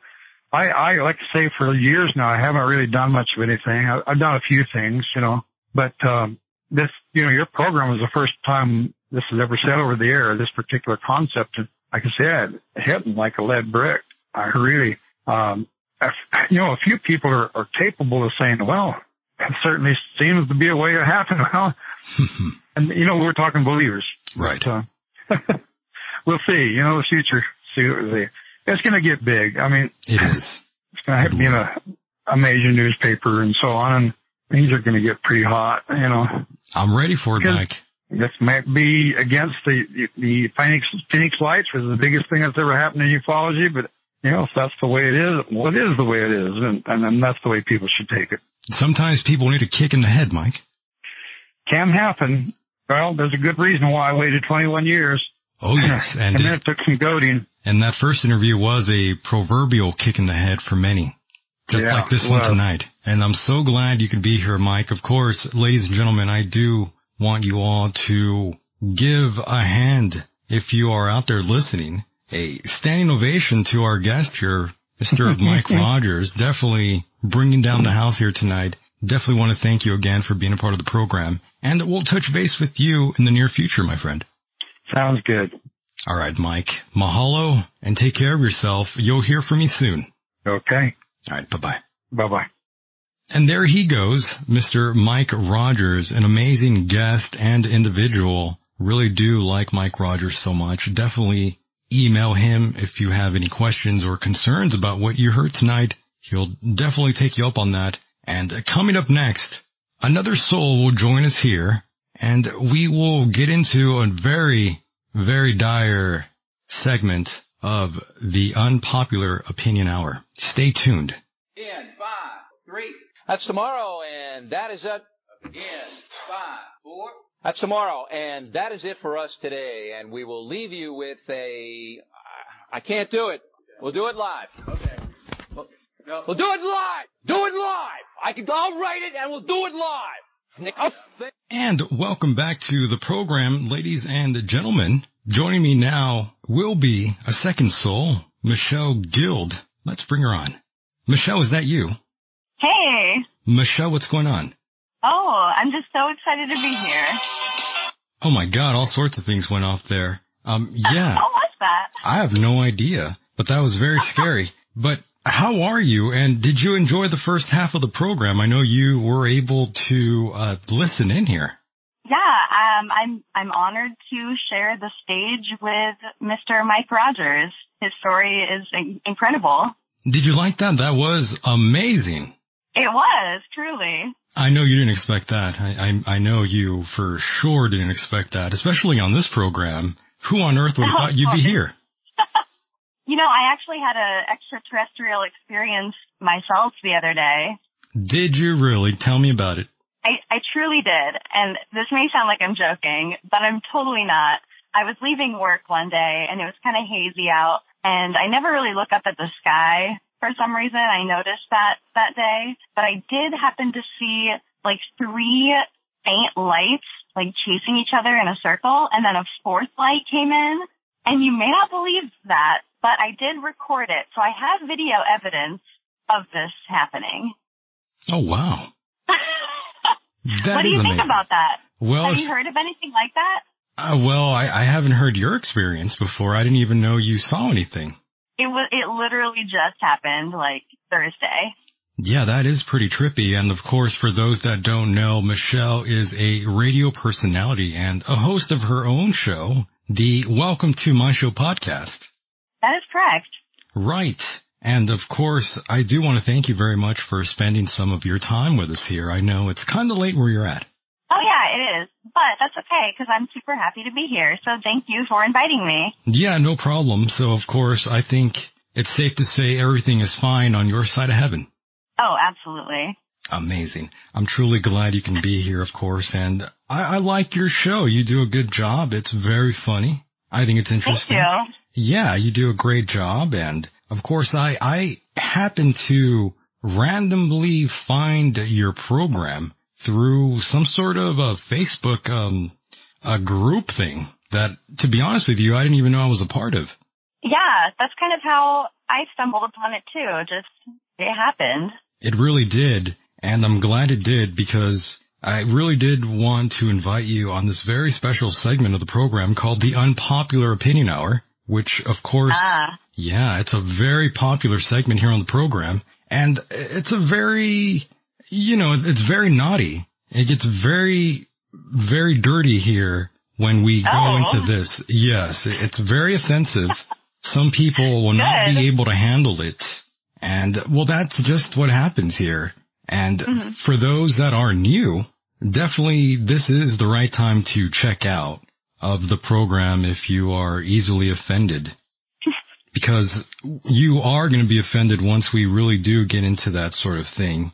And, of course... Is that the goal? That is the goal, actually. That's very true. But okay, good. I do have to ask you a little bit about your show before we get into the meat and potatoes of all this. I am curious how you got interested in podcasting and being a radio personality that you are. Oh, sure. Well, I did have a podcast that started back in January, and that was with a cousin and a friend, but it sort of failed after 20 episodes because there was like a fight amongst co-hosts. And so I started my own out of revenge, and that's why it's called Welcome to My Show, because it's my show. It's all for me. And so I can do whatever I want, and I don't have to listen to anyone else's crap. Amazing. Isn't that amazing when you're able to have that sort of freedom and you break away from someone who holds you down, dead weight? Exactly. And I feel so free. It's so great. And then I also have another podcast that I don't know if you are aware of, but it's called Impedecast. And it's kind of just like a goof on recording audio in non-audio friendly environments, such as on roller coasters. And yesterday we recorded one in a haunted house. And that's fun. Tell me more about this haunted house, since we are coming very close to Halloween. I think this is interesting, especially for those out there. Yeah, unfortunately, it was one of those set-up haunted houses. It wasn't like axe murderer house. Oh, you know? No. You should have just lied to me. I could have, and I should have. But I appreciate your better audio. I do appreciate your honesty, though. But it is a little strange that you would record a show there. But then again, that does sound kind of fun. Oh, absolutely. And it's kind of just the whole gimmick of the show is where we just go someplace where it's kind of loud happening around us. There was a lot of screaming yesterday, for example. So that was nice for the audio. Oh boy. Yeah. You know, that's one thing that I have been asked in the past. There is a smoke shop here in my city, and they want me to do live shows from there and talk to different musicians and all that jazz. But I tell them, you really have to have a strong internet connection in order for me to do a live broadcast from there. Oh, right. Yeah, I don't want to do some sort of pre-recorded show. Yeah. All mine are pre-recorded, though, so I'm not the right person to, have a discussion about what's better. No doubt. You're definitely still doing the whole pre-record thing, which is fine, don't get me wrong. But once you start doing shows that are live, that's when all hell breaks loose, and it's a great time because you never know what's going to happen. For instance, exactly. Yeah, I like that. I like that element of not knowing. For instance, just doing the intro of the show, the server for the broadcast here was dropping in and out even before doing the intro. And I noticed that. Yeah, my intro just got botched terribly because of it, but you still roll on. You still got to keep the program rolling, and that's what's so much fun. The element that everything could just go to crap and a drop of a dime. And you have to learn it is very exciting. You have to learn how to balance that and get yourself back on the proverbial bike, per se. Yes. Trust me. Indeed. One day you will be doing it too. I have a feeling. I hope so. I think that'd be fun. I do live radio occasionally, about once a week, every so often, with my friend's radio show, which is live. So we do have some malfunctions that we have to work through, which is really exciting. It really is. It really is. I can't say it enough how much I like the whole live element, the element of surprise, and the fact that everything just goes wrong. That happens so often here, but you got to keep the ball moving. But Michele, I must ask, was there any show that you liked that influenced you enough to want to do a show of your own? There was. I think everyone's aware of, a lot of people are aware of My Brother and Me. Do you listen to them? I can't say that I do, but I think I vaguely know that program somehow. Yeah. I think I've heard that. It's a comedy advice show. Exactly. I was going to say it's a comedy show, right? Oh, yeah. That was like really the only podcast that I started listening to that I got really into. And so our first show, the one with my cousin that exploded, that one was, exploded in a bad way, not in got really big, but it was a comedy advice show. So we just stole that idea and rolled with it, made it our own. Very cool. And if you were listening to the first half of the program, I had said that I got death threats and all these weird things. And that reminded me, on your show, you actually had a very strange encounter with an individual out there. Oh, yeah, that's still going on. Oh, God. Please tell me about that. Yes. So this actually is someone that was in that same group on Facebook where we met. And he was looking for advice on starting a podcast and looking for a co-host for his podcast. And I listened to his first episode of his show. It was absolute garbage. It was basically just him talking about the show that didn't exist, and then talking about what he's going to talk about, and then never touching on that subject again. So it was just really terrible. And so I thought it would be funny to reach out and say, yeah, I'll be your co-host. So he obviously thought I was serious because I, tried to sound serious. And it kind of spiraled out of control from there. He lives in Nigeria. I thought he was from Zimbabwe. No, Nigeria. Nigeria, okay. Yes. So he's in Nigeria currently, but he longs to live in America with me, apparently. So he's been begging for me to help him get to America. That's kind of his last little trick to try to get into my home, I guess. I don't know. Lord. But it all started because when we were talking about planning me being his co-host, me jokingly, but him serious, he ended up just telling me that he was falling or feeling great things for me, and that he was madly in love with me, and he just gave off those really creepy vibes, but I still was kind of like, this is really funny. I'm going to just keep going with it to like push his buttons because he's obviously crazy. And, I just kind of went from there. And now he's asking for money. That's his new thing. So he's asking you for money now? Oh, yeah. Wow. Yeah. But he only started asking for money after he told me that he quit his job.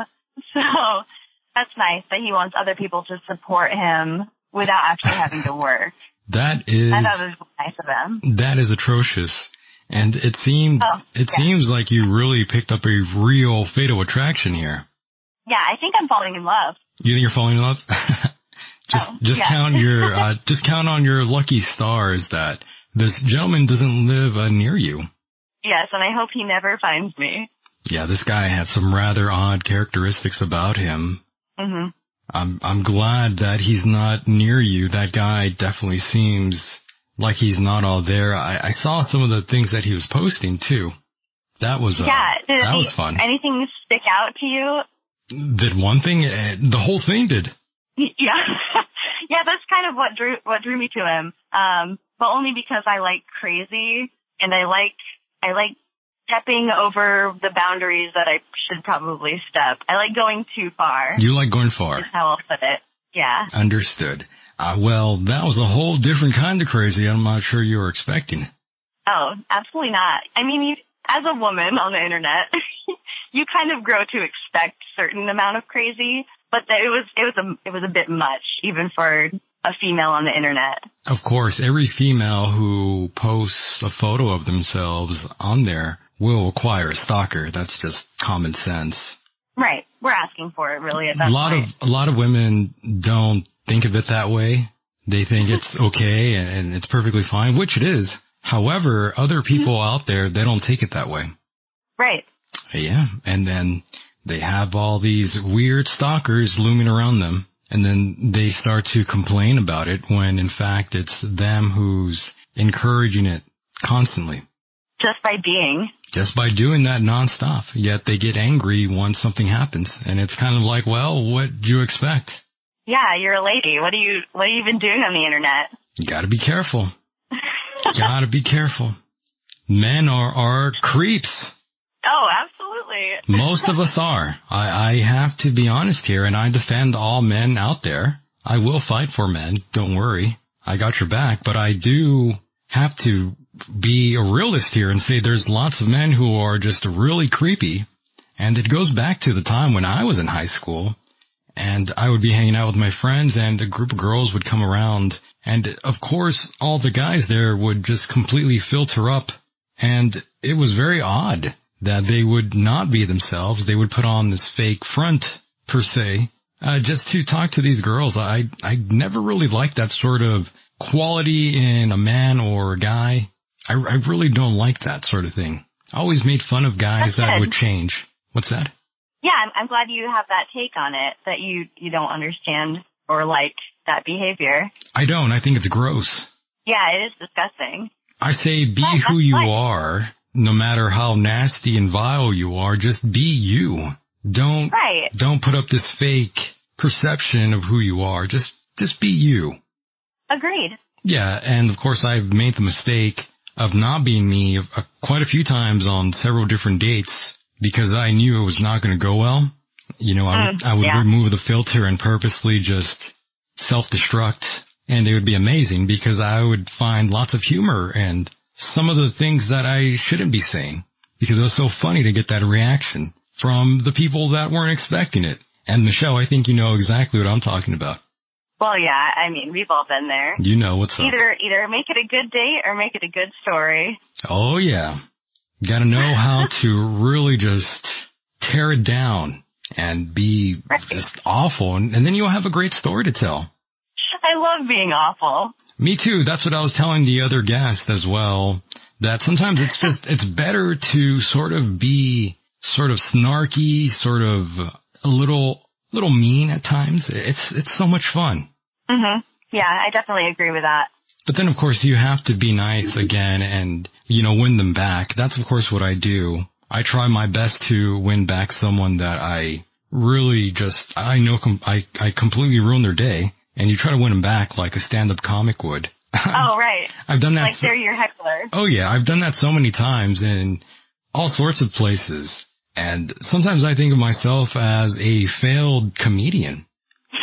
That's a good way to put it. Yeah, because, you know, I did a couple open mic nights before. Lots of people don't even know that.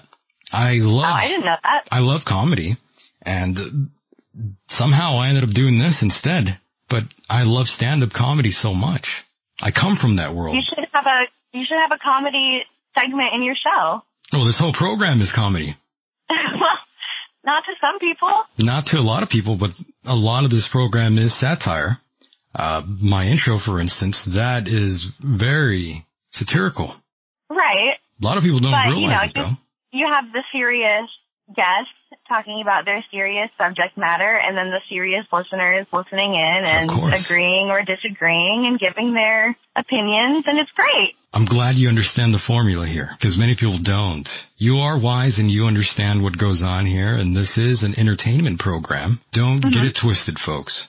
But yeah, I do love getting that vital information because this is a very serious show. However, I like to have fun. I don't like to be like the rest of those out there who do a program like mine. I find a lot of them to be very pretentious. Oh, yeah. Yeah, I don't like that. I think it's gross. I don't even have an ego. And lots of people have alluded to that. And I think you're kind of an idiot. You definitely don't listen to the show very closely then. Because the ego. Yeah, those are hard to listen to. It really is. It's very nasty. And of course, going back more on the subject of you here, Michelle, since you are the guest, I wanted to ask you a little bit about your Halloween costume and if you have figured that out yet. Well, I haven't, but I had the idea that I know we discussed briefly that I would be Gordon Mason Ramsay, which is, of course, a cross between Gordon Ramsay and Mason Ramsay, who is the Walmart yodeling kid. Right. You're familiar of the Walmart yodeling boy, correct? I am. I'm just kind of taken back that that's what you would want to be for Halloween. It's pretty funny, but that's the point. Well, I'm not going to actually do it because I don't want people to ask me to yodel on command. Are you sure they're even going to know? They certainly won't, but if I explain it to them, then they would know. Amazing. It's a bad situation I don't want to get myself in. I understand, and of course you are a big fan of the chef, Gordon Ramsay. Oh, huge fan. Huge fan. He's pretty funny. Oh, he's great. Yeah, I had a... He does like amazing things other than just his shows. He like volunteers and goes into prisons and teaches prisoners how to cook and hires them in his restaurants. He does that? I didn't know that. Oh, yeah, he does all sorts of stuff like that. Oh, wow. Yeah, that's very kind of him.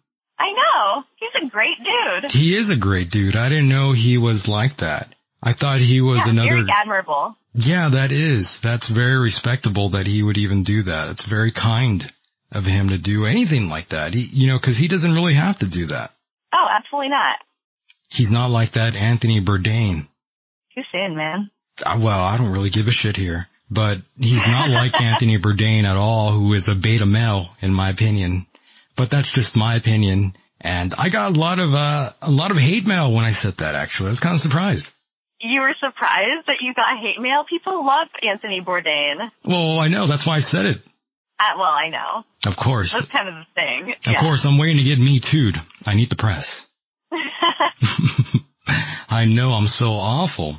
But of course, I'm looking at the time here, and I think it is that time, Michele, that you help me usher in the Unpopular Opinion Hour. Oh, yes. Are you ready for that? Let's dive in.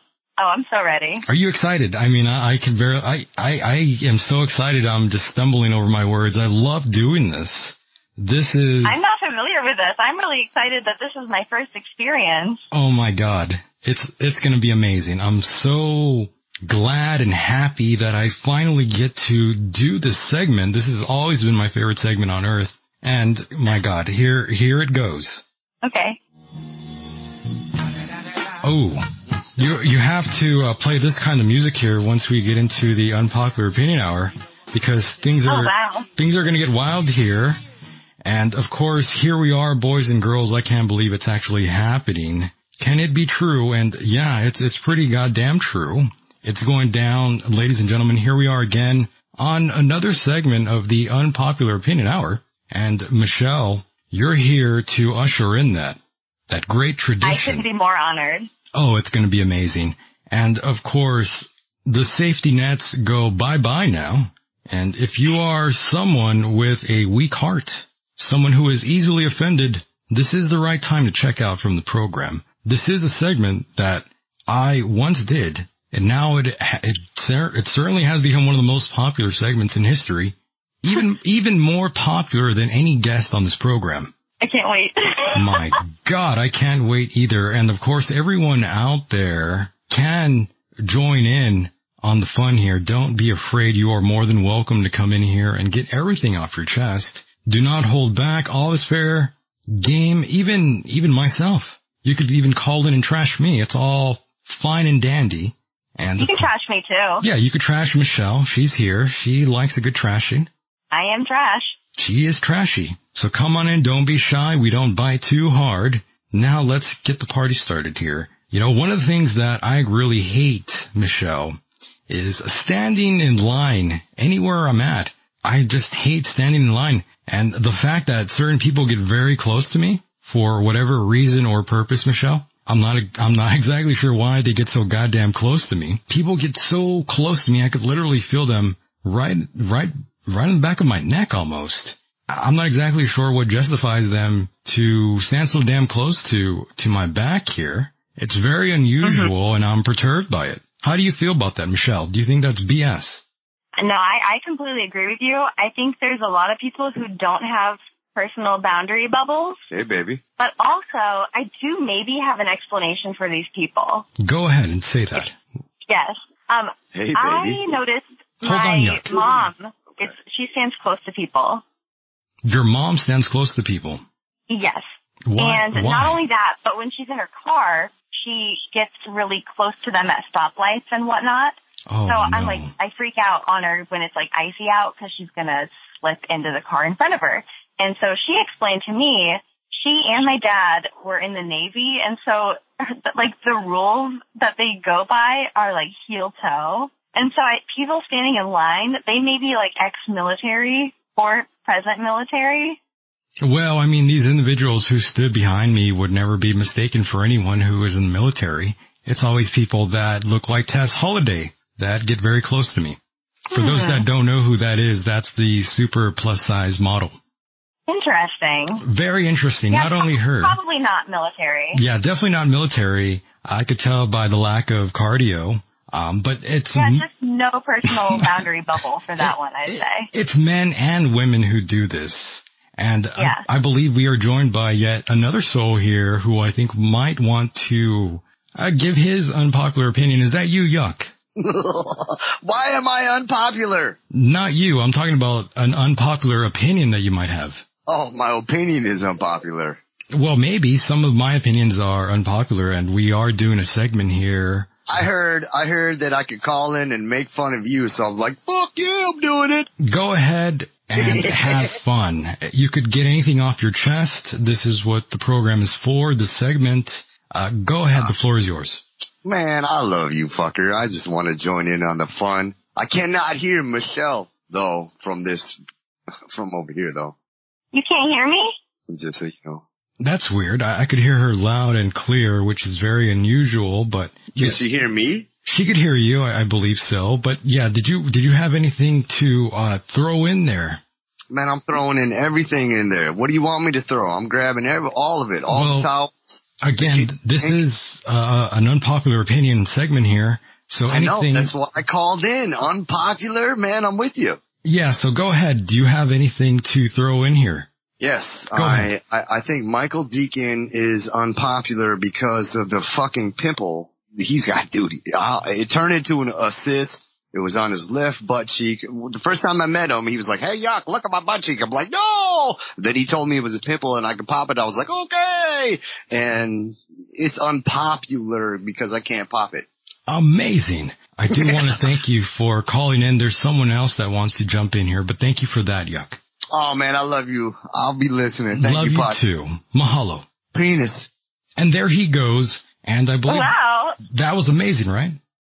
Incredible. I know, I wasn't expecting that, but of course that's what goes on here on the live program. And I believe there was someone else who was trying to jump in here. I can't find you now. But of course, if you do, if you do want to jump in here, don't be afraid. It's just me and Michelle having a great time.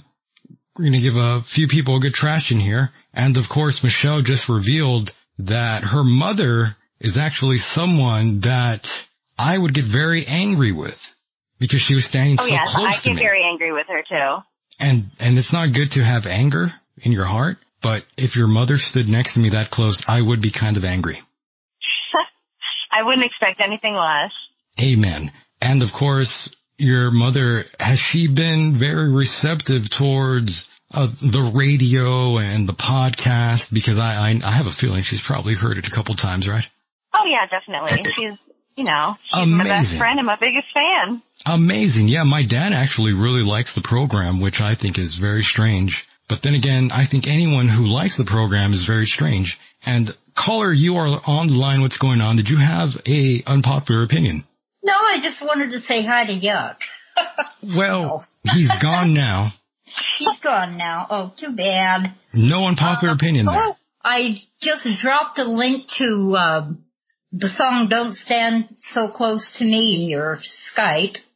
Oh, okay. Oh, that's funny. That's such a good song and so relatable to this topic. The Police, yes. Yes. And I was just going to talk about people standing in line too close to you. Yeah, I don't like that. It's very unusual and it makes me very uncomfortable and I don't like it. A lot of people seem to feel that it's perfectly fine to do this, but I think it's very impolite and very rude. Some people need that personal space. I myself am one of them. I don't want to feel your breath anywhere near the back of my neck. Absolutely. Amen. And another thing is, trying to stir up and divide people from something that's common interest or different forums where people who are friends are on both forums and someone doesn't like that, so they get in there with their innuendo and their snarkyisms and try to split them up to dislike each other. And with some of us, it ain't gonna happen. I'll go to whatever forum I want to. I'll keep the friends that I like, and don't try to set me against my friends because it ain't gonna happen. You know what I'm talking about. Amazing. I do. And Star, I have to ask you, do you let things you read online bother you on a personal level? Sometimes there's that initial angst, and I just have to pull back for a second and regroup, do a little meditation, and usually I'm good to go. Sometimes I get inspired to come back with something funny, and I don't like hurting people, but sometimes the path is left open for some really good humor, and it could be taken the wrong way. But that's not me. It's up to the person reading it. So, but it's always in good humor. I I'm not into hurting people. Of course, no one really is, for sure. Sometimes you gotta twist the puppy tail to get Right. its attention, and once you get its attention, you throw it a doggy bone and start having fun. I agree. Well, I and should have said doggy bone. That takes the wrong way. that's okay, I understand. A doggy treat. But of course, you have to pick and choose what messes with your emotions and not take everything so seriously in a way. And Exactly. yeah, you shouldn't let things like that bother you. Never let just text and words and opinions bother you, bother your psyche. You should never let it get to that level. No. And that's why. Sometimes the innuendos are targeted at a specific area that person knows may hurt, and that's where you have to kind of put a shell over it or a shield.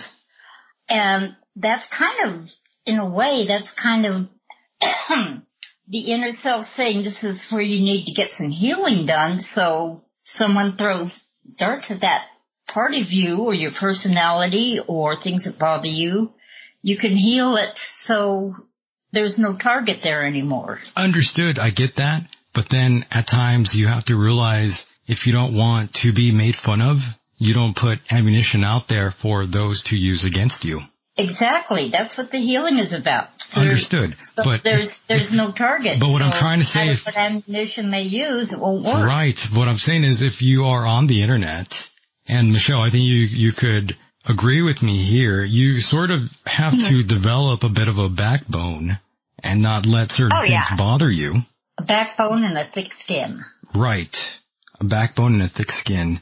That's very true. Anything you want to add to the segment here, Star? No, you just said people pop in and throw out whatever, and I just threw out whatever. Amazing. Thank you so much for that. And we're going to continue with the segment here, and I do want to thank you for giving your opinion, because that's what the program is. Everyone is entitled to their opinion, and we'd love to hear it. Well, you're quite welcome, Mike. And you have a good evening too, Michelle.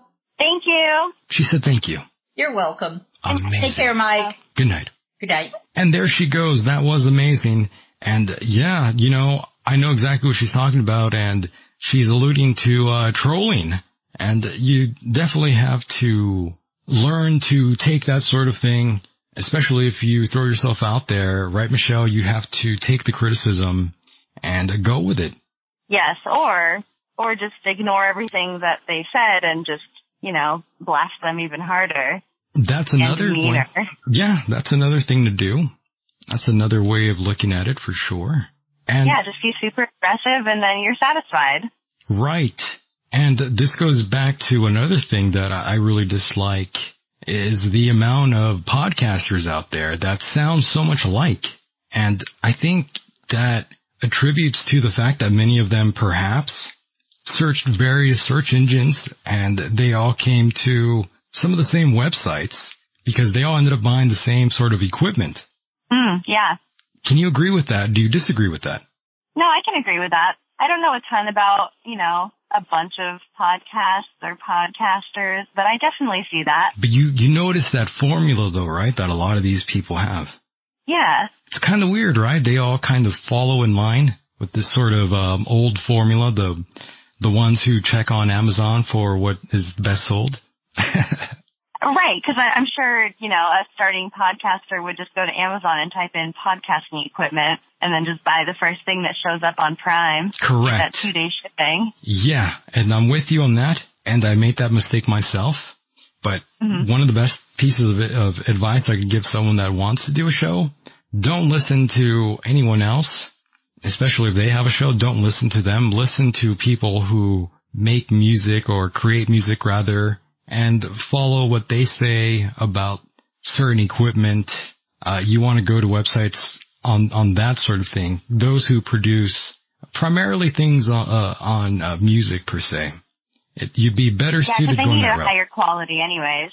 Exactly, and that's one of the things I've noticed. So many shows out there, the quality is just so lower level, and it makes the show lower talent in that essence.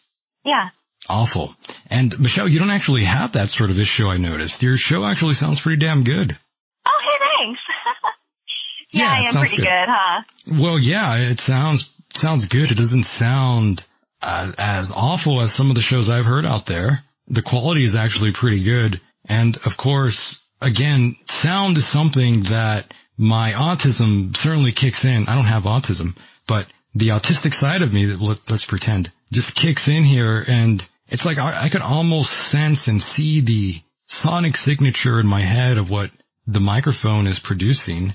And it seems like there's a certain archetype of people that really do cross into this sort of field here, and it's very unusual. And of course, as you go along, you'll pick up on this, Michele, and I think you already have, of the same formula, the same format, the same even kind of voices are even heard. It's very unusual, to say the least. Do you agree with that? I can see where you're coming from on that. Yeah, definitely. Amen. And my last victim was a podcaster. It was truly amazing. A guy got very angry with me, Michele, and I was able to kill 2 birds with 1 stone without even knowing. It was the proverbial double whammy. Yeah, what happened? Yeah, well, here's the thing. People complain about me, and they can cry until the cows come home, but they are easily defeated. And there was a gentleman who owns this network hosted out of the UK, and he's probably very angry with me for bringing this up, but, well, that's just the way she goes. And he got very angry with me because I thought me and him were having a friendly conversation back and forth, and I thought it was an open conversation and I could say whatever I want, just like I'm doing here. But no, that was not the case. He got very angry with me once he made the mistake of bringing up a show. And the thing is, I mixed up like 2 different shows, and I mixed up a few names, and I started trashing this guy. And I said that this guy, he basically sucked, and that he was lower talent, and he was a cardiomyopathy victim, and his show basically stunk on ice and had no following. And the thing is, I really screwed up though, because I mistook him for a different individual. But upon further review and looking into this guy, I didn't even want to apologize. I thought, just screw it. I'm not going to say I'm sorry. I'm just going to let the universe do what it does. And luckily for me, what I was saying was actually relate to that person. And that's when I thought, wow, I'm killing 2 birds with 1 stone. That's good. And plus, it's not even your responsibility to have to tell them that their show sucks, but it's nice of you to get that out there and not apologize, because it sounds like once you did actually hear the show, then you were right about your opinion. Exactly. Right. Yeah. And I'm not exactly worried, but I did apologize to that guy in the UK that runs my show on his network. I did say I was very sorry, and I didn't mean to trigger him with any of my banter, because it really wasn't my intention. I thought we were just having a normal conversation without filters, but I was wrong. Right. Yeah, you never really know when you're offending someone or making them angry, especially on the internet via text. It's so easy to make people angry on the internet. It really is. It really is. And by the way, that guy went to social media and mentioned me. And of course, he said some really unusual things. He alluded to all these weird things and thought I had talked about him on the air, when in fact I'd never mentioned him on the air until right now. Oh, yeah. Yeah, he's another one of those NPC types that are running around spouting their verbal diarrhea. He's one of those. Yeah, he's one of those people. The best kind of people. Well, so fun. Easy to mess with, yeah. Yeah. Right. So onward we go with the segment here. And Michele, I think you could agree with me. I don't like celebrity worship. I'm not exactly sure why our society is so obsessed with celebrities. I really could care less. And I really don't have a problem going after them here on this program, especially people on Fox News. I don't exactly see myself ever being on the show, even though I talk a lot about politics, and I could talk about politics all day long till the cows come home, but I would never be on Red Eye at 2 a.m., so I'm more than glad to trash Fox News here. Oh, sure. I hate Fox News. Awful, I hate right? all news, but specifically I hate Fox News. They stink, don't they? Oh, so smelly. I really don't like that Tucker Carlson too much. I like him, but then I don't like him. And the reason why I don't like him is because he does this face when he talks to people, and it makes me lose it. I always laugh. And I know he's not purposely trying to be funny, but every time I see him like smile or do that weird lost look that he does, I lose my mind. I can't stop laughing. Well, they're also fake and flaky. Oh, big time. So, big time. Yeah, so you can't tell if they're being genuine or if they're just like uncomfortable or I don't know. I know what you mean though. Well, yeah, a lot of these people take these gigs because they need the job. Lots of them don't always agree with some of the crap that they say, which is something that I always talk about here on the show, that lots of these anchors and TV personalities you see don't necessarily even believe some of the crap they say. Yeah, but they're getting paid, but so get they that have money. to say it. They get that paper. Yeah. Amen. I know that hustle. And another person that I don't like is Amy Schumer. She stinks. Girl, I hate Amy Schumer. She stinks. The worst. Yeah. Okay. The worst. I don't like when female comedians base all of their comedy on the fact that they're a female comedian.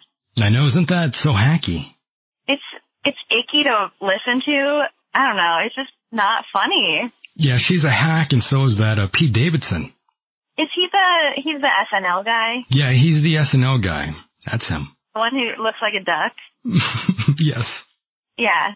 I don't really have an opinion on him, but I don't really like SNL these days, so.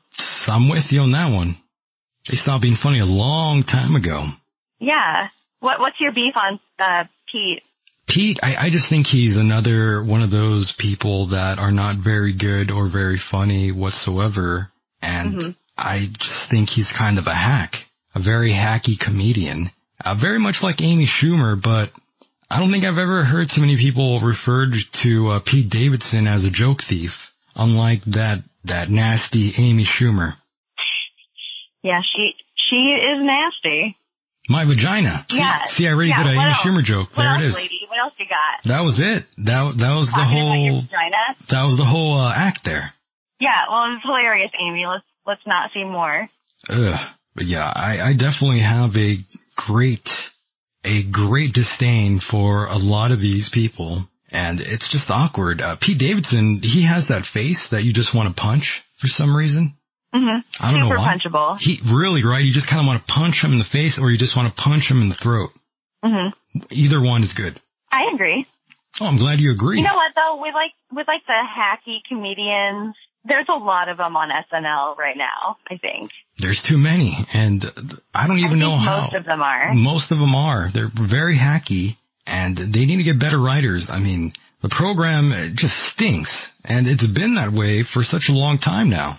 I know. It's sad, because it used sad. to be such a staple in my Saturday nights. They should unban Chevy Chase. He's banned? Yeah, he's been banned for a long-ass time. Why? What did he do? What didn't he do? I don't know. I didn't know about this. I'm not up on anything. I don't know anything.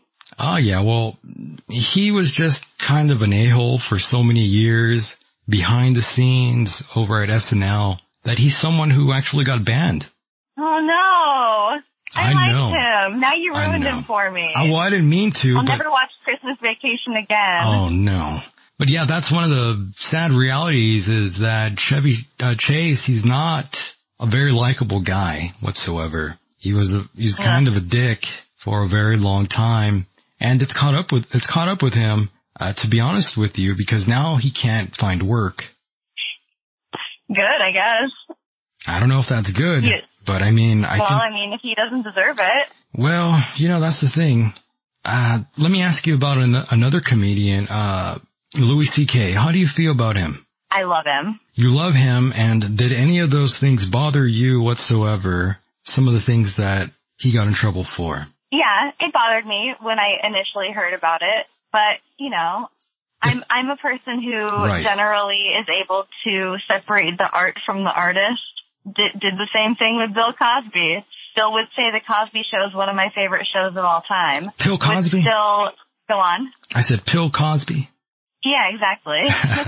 But I would still like to go back and watch old stand-up of Louis and not feel uncomfortable or anything because it's just enjoyable content. And I agree with you there. I'm not at all offended, obviously, with any of that because I think from what I heard, this had happened with the two women before. Mm-hmm. But I think that's what happened. Maybe I'm wrong about that. But the fact that this was going on for so long and that's kind of what he was known for, to sort of pull that sort of rib on female comics. It's very unusual that happened to him. But hey, that's the kind of society that we live in today. You have to be extra careful. And again, I'm not trying to say what he did was appropriate because it really wasn't. That's not really something, that's really something you shouldn't be doing. It's unfortunate that he did that. It's unfortunate that he thought that was okay because it definitely ruined him in a lot of ways. Right. It but did you know really what? ruin his It also career. ruined the girls in a lot of ways too. But like just talking about Louis, totally ruined his career. It really did, right? Yeah. Yeah, it really screwed up his career. Now a lot of people are very angry. Right. Yeah, but then again, as they should be and have every right to be. Yeah, I mean, I don't think anybody wants to have you masturbate in front of them. No, not unless you specifically ask for it. Yeah, exactly. Which rarely happens. It's rare that anyone asks for that specifically. That is insane, though. Even as a guy, I'd be kind of uncomfortable doing that. Yeah, right? Yeah, even if it's like a girl that I'm with for a long time and she's just like, start masturbating right now, Michael, I would be like, what? What do you mean? Super weird. Yeah, you can't put me on the spot like that. I'd be confused. I've never asked anyone to masturbate in front of me, and I probably never will. You probably shouldn't. No. My God.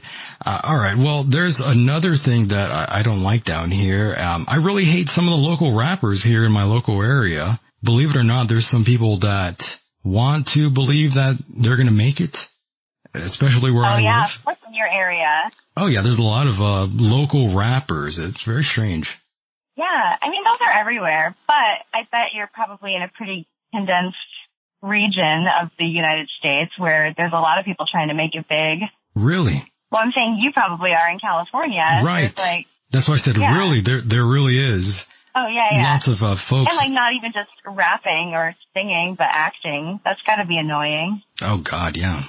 Really is. It's awful. And I'm looking at the chat room here, and some of the regulars don't understand that this is a segment, that you have to contribute to the segment of an unpopular opinion. You just can't call in here and say something like you want to talk.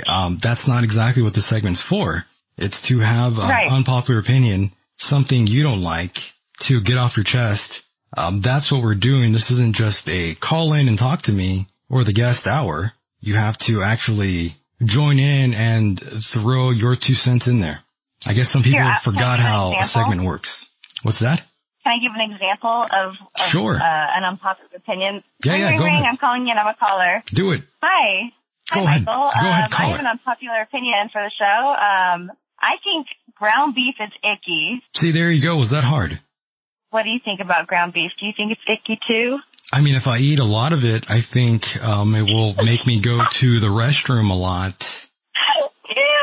Can't do that, yeah. I don't like thinking about eating a lot of ground beef. That's gross. It is really gross, and I really do hate ground beef. I just needed to get that off my chest. Are you like a vegan? I'm not a vegan. I just don't like ground beef. You just don't like ground beef. Okay. I'm with you on that. I understand. The texture. Right. And I just needed you to know that, okay? I know that, yes. And I'm with you. That is very gross. Very, very gross. And another unpopular opinion I have is the fact that I kind of don't really want kids. And I really don't even like kids too much. They seem to really love me, but I don't really love them back. Nasty. I don't want those little devils.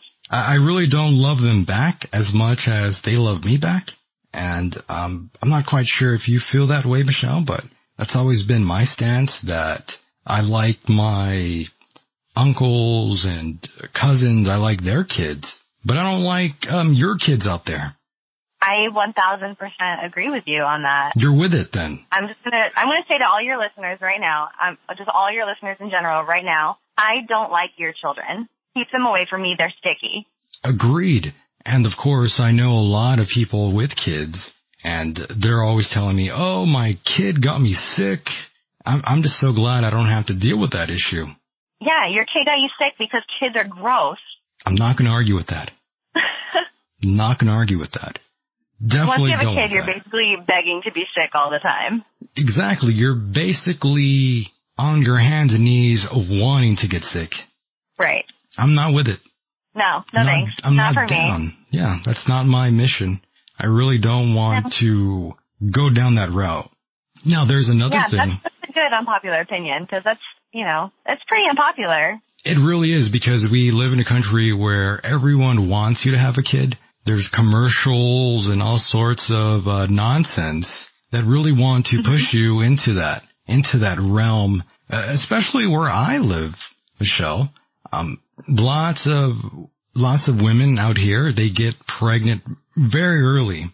Very, very damn early out here. It's very unusual. And a lot of these girls, they have friends out here, and a lot of them constantly are in communication through social media, and it's almost like they're in competition to have kids around the same time. It's really weird. It really seems like that for me too. Really? Like, you know you about always that. see all your high school friends, and they're all, 3 kids deep. Ugh. Yuck. Yeah, I know. It's weird. Ugh. Overpopulation is a problem. It's a real thing. Yeah. Stop We're breeding. going to run out of resources. It really is. It really is. And I have to tell you, I live in basically what's considered a border town, even though I live about 10, 12 miles away from the Mexican border. And a lot of the girls out here, they all have kids at a very early age. It's like, even if you see a girl and you think, well, she's a very pretty girl, next thing you know, you see her turn around and she's followed by like 3, 4 kids. You're like, holy crap. Yeah, I'm not sure if that's a regional thing, because that's definitely the scene around here too. I don't like it. It's very nauseating. No. I don't like that. Just more mouths to feed and not enough food. It really is. It really is. And also the fact that the media glorifies super plus-size models, and I'm looking at you, Tess Holiday, and why promote a very unhealthy lifestyle? The fact that I can't express my opinion because it might offend you, why can't I express my true self to disliking you, or I guess hating on you? Why is that considered hate speech? Why don't I have the right to tell you that I hate you? How's that wrong? Right. I don't believe in hate speech. I don't believe in either. It's just ridiculous. I don't believe that crap. It's just speech. It's just whatever you want. It really is. It's unusual, but that's the media. They glorify that sort of thing, and they really want to push down that PC culture, which is a culture that I definitely don't want to be a part of. I don't like the fact that I have to filter myself when I talk to grown men and women. Oh yeah, I understand that feeling. Yeah, I mean, especially now, it's like I have to talk to adults with kid gloves on. Mm-hmm. I don't like it. I don't exactly know what happened to this country or why we're so limp-wristed out here.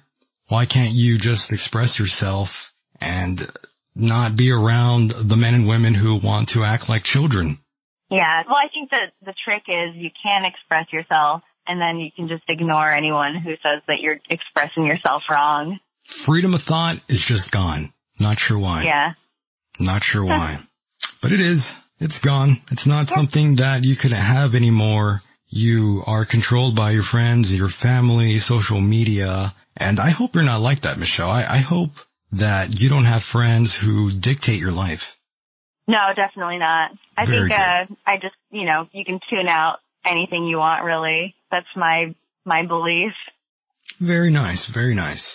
Yeah. I just don't like that, the whole plus-size model thing either. I'm not sure. What's wrong with plus-size models? I don't like the fact that they come out on magazines glorified because of that unhealthy lifestyle. It's something that we seem to promote here. It makes no sense to me. There's no reason to try to put that sort of thing over. It's very unhealthy. I see what you mean. Yeah, because it is unhealthy. Right. But on the other side, well, I guess it's not even really the other side, But when a majority of Americans look like that, is it so wrong to put one on the cover of a magazine? I don't think it's wrong, but I think the fact that we do it so much in a way where we're giving that individual a false sense of perception and reality, the whole fact that you have to be very sensitive with these people, you give the false sense to a larger woman with a false perception, you overinflate the ego, and that's when you have the whole, there you go girl attitude. I'm large, I'm beautiful type attitude. I'm curvy. And it's like, no, sister, you are a big mama. Like, there's a difference between being obese and being curvy. It's like you're the size of a big mama, like a Perry Tyler movie. No man finds that attractive. And if you are talking about that cover, I think it was of Cosmo. I don't know the name of the model, but if that's what you're talking about. Yeah, Tess Holliday. That's her name. Oh, okay. So that is the cover model. Correct. But I saw that picture, and it was totally, like, the worst part about anything in the media is that it's so airbrushed and so photoshopped. Oh, hell yeah. You know, if you saw, like, the original pictures of any of the models, you would not probably want to look at it in line at the supermarket. Not at all. Not at all. But the whole... I think that's the big issue. Yeah, it's just, it's too much. I just don't think that we should really put these people on a pedestal and overinflate their egos for whatever reason, and continuing to put these really big plus-size models on the cover of a magazine is just sending the wrong message, in my opinion. It's just an opinion. I know it's not a very popular one, especially because nowadays it would be considered something like fat shaming, but... Oh, right. But, you know, that to me is just something silly. I even had my parents at one time, I guess it'd be considered fat shaming now, but at one time I was getting a little bit husky, you know, and my mom and dad started, you know, busting me a bit there. They started busting my balls a bit. Oh yeah, I've been there. Yeah, so I mean, it's not nothing wrong. It's not fat shaming if someone tells you that, especially your family. You kind of have to take that sort of criticism and do something about it. Yeah, especially with your family, then obviously you know it's more about your health. Exactly. My opinion is that no one should ever be on the cover of any magazine. No pictures in any magazine, ever. Just trouts and fish. I like that. Hunter's Guide. That's the only magazine that's available now. Yes. Welcome to my earth. And of course, I can't leave out Ellen DeGeneres, or as I like to call her, Ellen Degenerate. That's what I prefer. What do you have against Ellen? No one hates Ellen. I don't hate her. I just think she's kind of a cornball. She's kind of hacky. But I'll say something positive though. I'll be positive. I do give her credit though. I mean, she's what, like 60 years old? Something like that. Yeah, she's gotta be. As much as I dislike her and dislike her stupid dancing, I hope when I'm 60 years old, I'll still be able to dance and grind up on people like she does on her program. Yeah, me too. Well, that's a good goal. Well, maybe I won't be, you know, rubbing up on people. I don't want to get me too'd. But you know what? If they're into it, if they accept it, go for it, man. Yeah. My God. My goodness. Yeah. You know, she was a good comedian, stand-up wise. By the way, have you seen her comedy? By the way, hold that thought. We are getting another call here. Oh, yeah. And I think this is from, it is Yuck. What's going on? Did you have something to add here? Yeah, man, I have a lot to add. Well, go ahead. 5 plus 4 is 9, right? I think so. Fuck you, add to it. Can I sit here, Michele, or no? I don't think she could hear you. She can't hear me. Yeah, I don't. Oh, I can hear him. Can you hear me? You can hear each other now. Can you hear me? Yep. Goddamn, man. How many fucking Skype things you got? You're gonna have to call in if you want to talk to her. Definitely call in on the... Hey, Michael, I just want to say I love you, man. Okay. I think about you when I go to bed. Like, for real, when I'm over here listening like, Dr. Monroe vibrations in my earphones, I think about you, Michael Deacon. Well, I don't blame you for that. Dude, I don't blame myself either for that. I don't see nothing wrong with that. No, I don't think nothing's wrong with Max Paul being gay either, but it's okay. That's okay. He could be gay if he wants. God still loves him. Man, I told him it's amazing. It is amazing. It's a fuck amazing, right? It's incredible that he has gone that route. but that's okay. Everyone still loves him. This is a great crowd of people that will support him if he wants to go down the route of being courageous. And even if he's not gay, I'll still hug him and fuck him. Of course, you could do all of those things as long as you wear sunglasses. No, man, I'll just look him in the eyeball. Okay, well then that's crossing a different line of territory. Hey, Michele, I just want to say I love you. You're a good girl. I'm just one of Michael Deacon's fucked up fans. I short heroin in my butthole. And I love you guys. Aww. Did you hear him? Oh, so sweet. Yes, he does that sort of thing where he puts, those chemicals up his rectum. It's very amazing. Right now in Los Angeles, I just met Max Paul at the motherfucking Panda Express. He was there, and you should have seen the bitch he was with. And I was like, fuck, man, I just want to get home and listen to Michael Deacon and shoot my hair on. Amazing. Amazing, right? Of course, and I am looking at the clock here, Yuck, and we're gonna have to shut it down here. I know, you gotta get me the fuck out of here again, I know. No, baby. I gotta roll here. Looking at the time. Man, I'm rolling. I fucking shot 35 fucking estrogens in my arm. I love you, baby. Love you too, Yuck. All right, penis. All right, take care. And there he goes again. Wow. He's quite a character. He's a very amazing character indeed, and he needs to be careful out there. Hopefully he doesn't hurt himself too much with the whole anal thing. I know that could hurt. I'm worried about him a lot. Me too. It could be very dangerous. And of course, we were talking about Ellen DeGeneres. I don't hate her. I just dislike her. That's fair. You can dislike whoever you want to dislike. Yeah, it's my God-given right. And she's just someone I dislike. And by the way, I'm not a religious person. I'm actually an agnostic atheist, but I like using the God word a lot. Me too. Yeah, the God word's awesome. God, I use it all the time. Me too. I tell people I'm praying for them too. Oh, I love that one. They get really mad when you say that. Yeah. I'm praying for them. I had a really mean pastor who hated me when I was a kid, and he told me that I wasn't allowed to say bless you to people. Oh, wow. Yeah, he was really mean to me. Yeah, that was one thing that stuck with me. I still don't say bless you when people sneeze.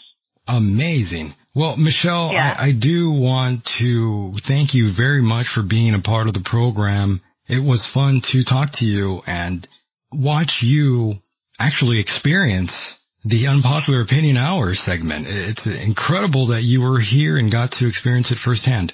Yeah, it was a great time, and I'm so thankful that you wanted me to be here for it. For sure. It was a great time, and again, I do want to thank you very much for being a part of the program, and go ahead and plug anything you'd like. Plug your show, plug a website, and sure, if you can, leave us with a final word or two. Oh, sure. Well, I would appreciate if anyone wanted to check out my podcast. It is called Welcome to My Show. It is a one-woman comedy show, and I do have guests occasionally, and it's kind of just a variety show. I do whatever I want because it's my show. It's in the title. And you can find that on iTunes, Google, really wherever you listen to podcasts. Again, Welcome to My Show. And you can find me on Facebook at facebook.com/Welcome to My Show podcast. And, yeah. No final words. That's about it. Final word? Hope everyone has a happy Halloween. Oh, that's very nice of you. I'm a nice gal. What can I say? For sure. Well, again, thank you so much for being a part of the program, and we'll touch base again in the very near future, Michele. Absolutely. All right, Michele. Thank you so much. Take care and mahalo. Mahalo to you. Bye-bye. Bye.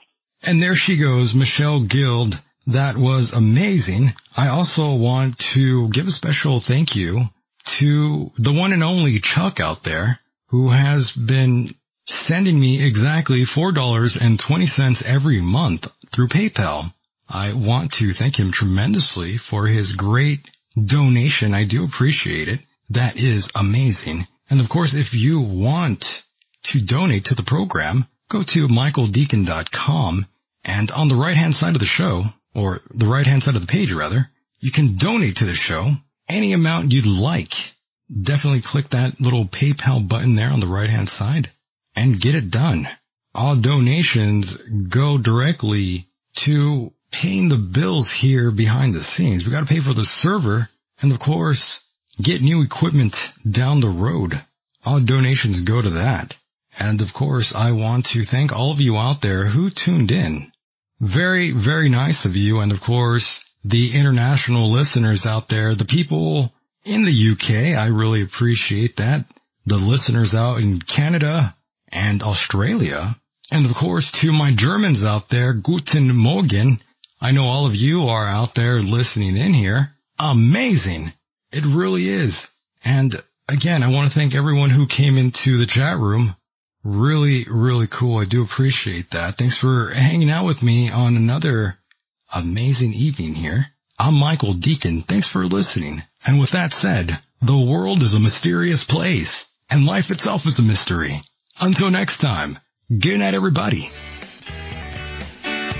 We got to put a best of on Drew. We're going to lose every station we have. This thing sucks. Who is your daddy, and what does he do? End of day.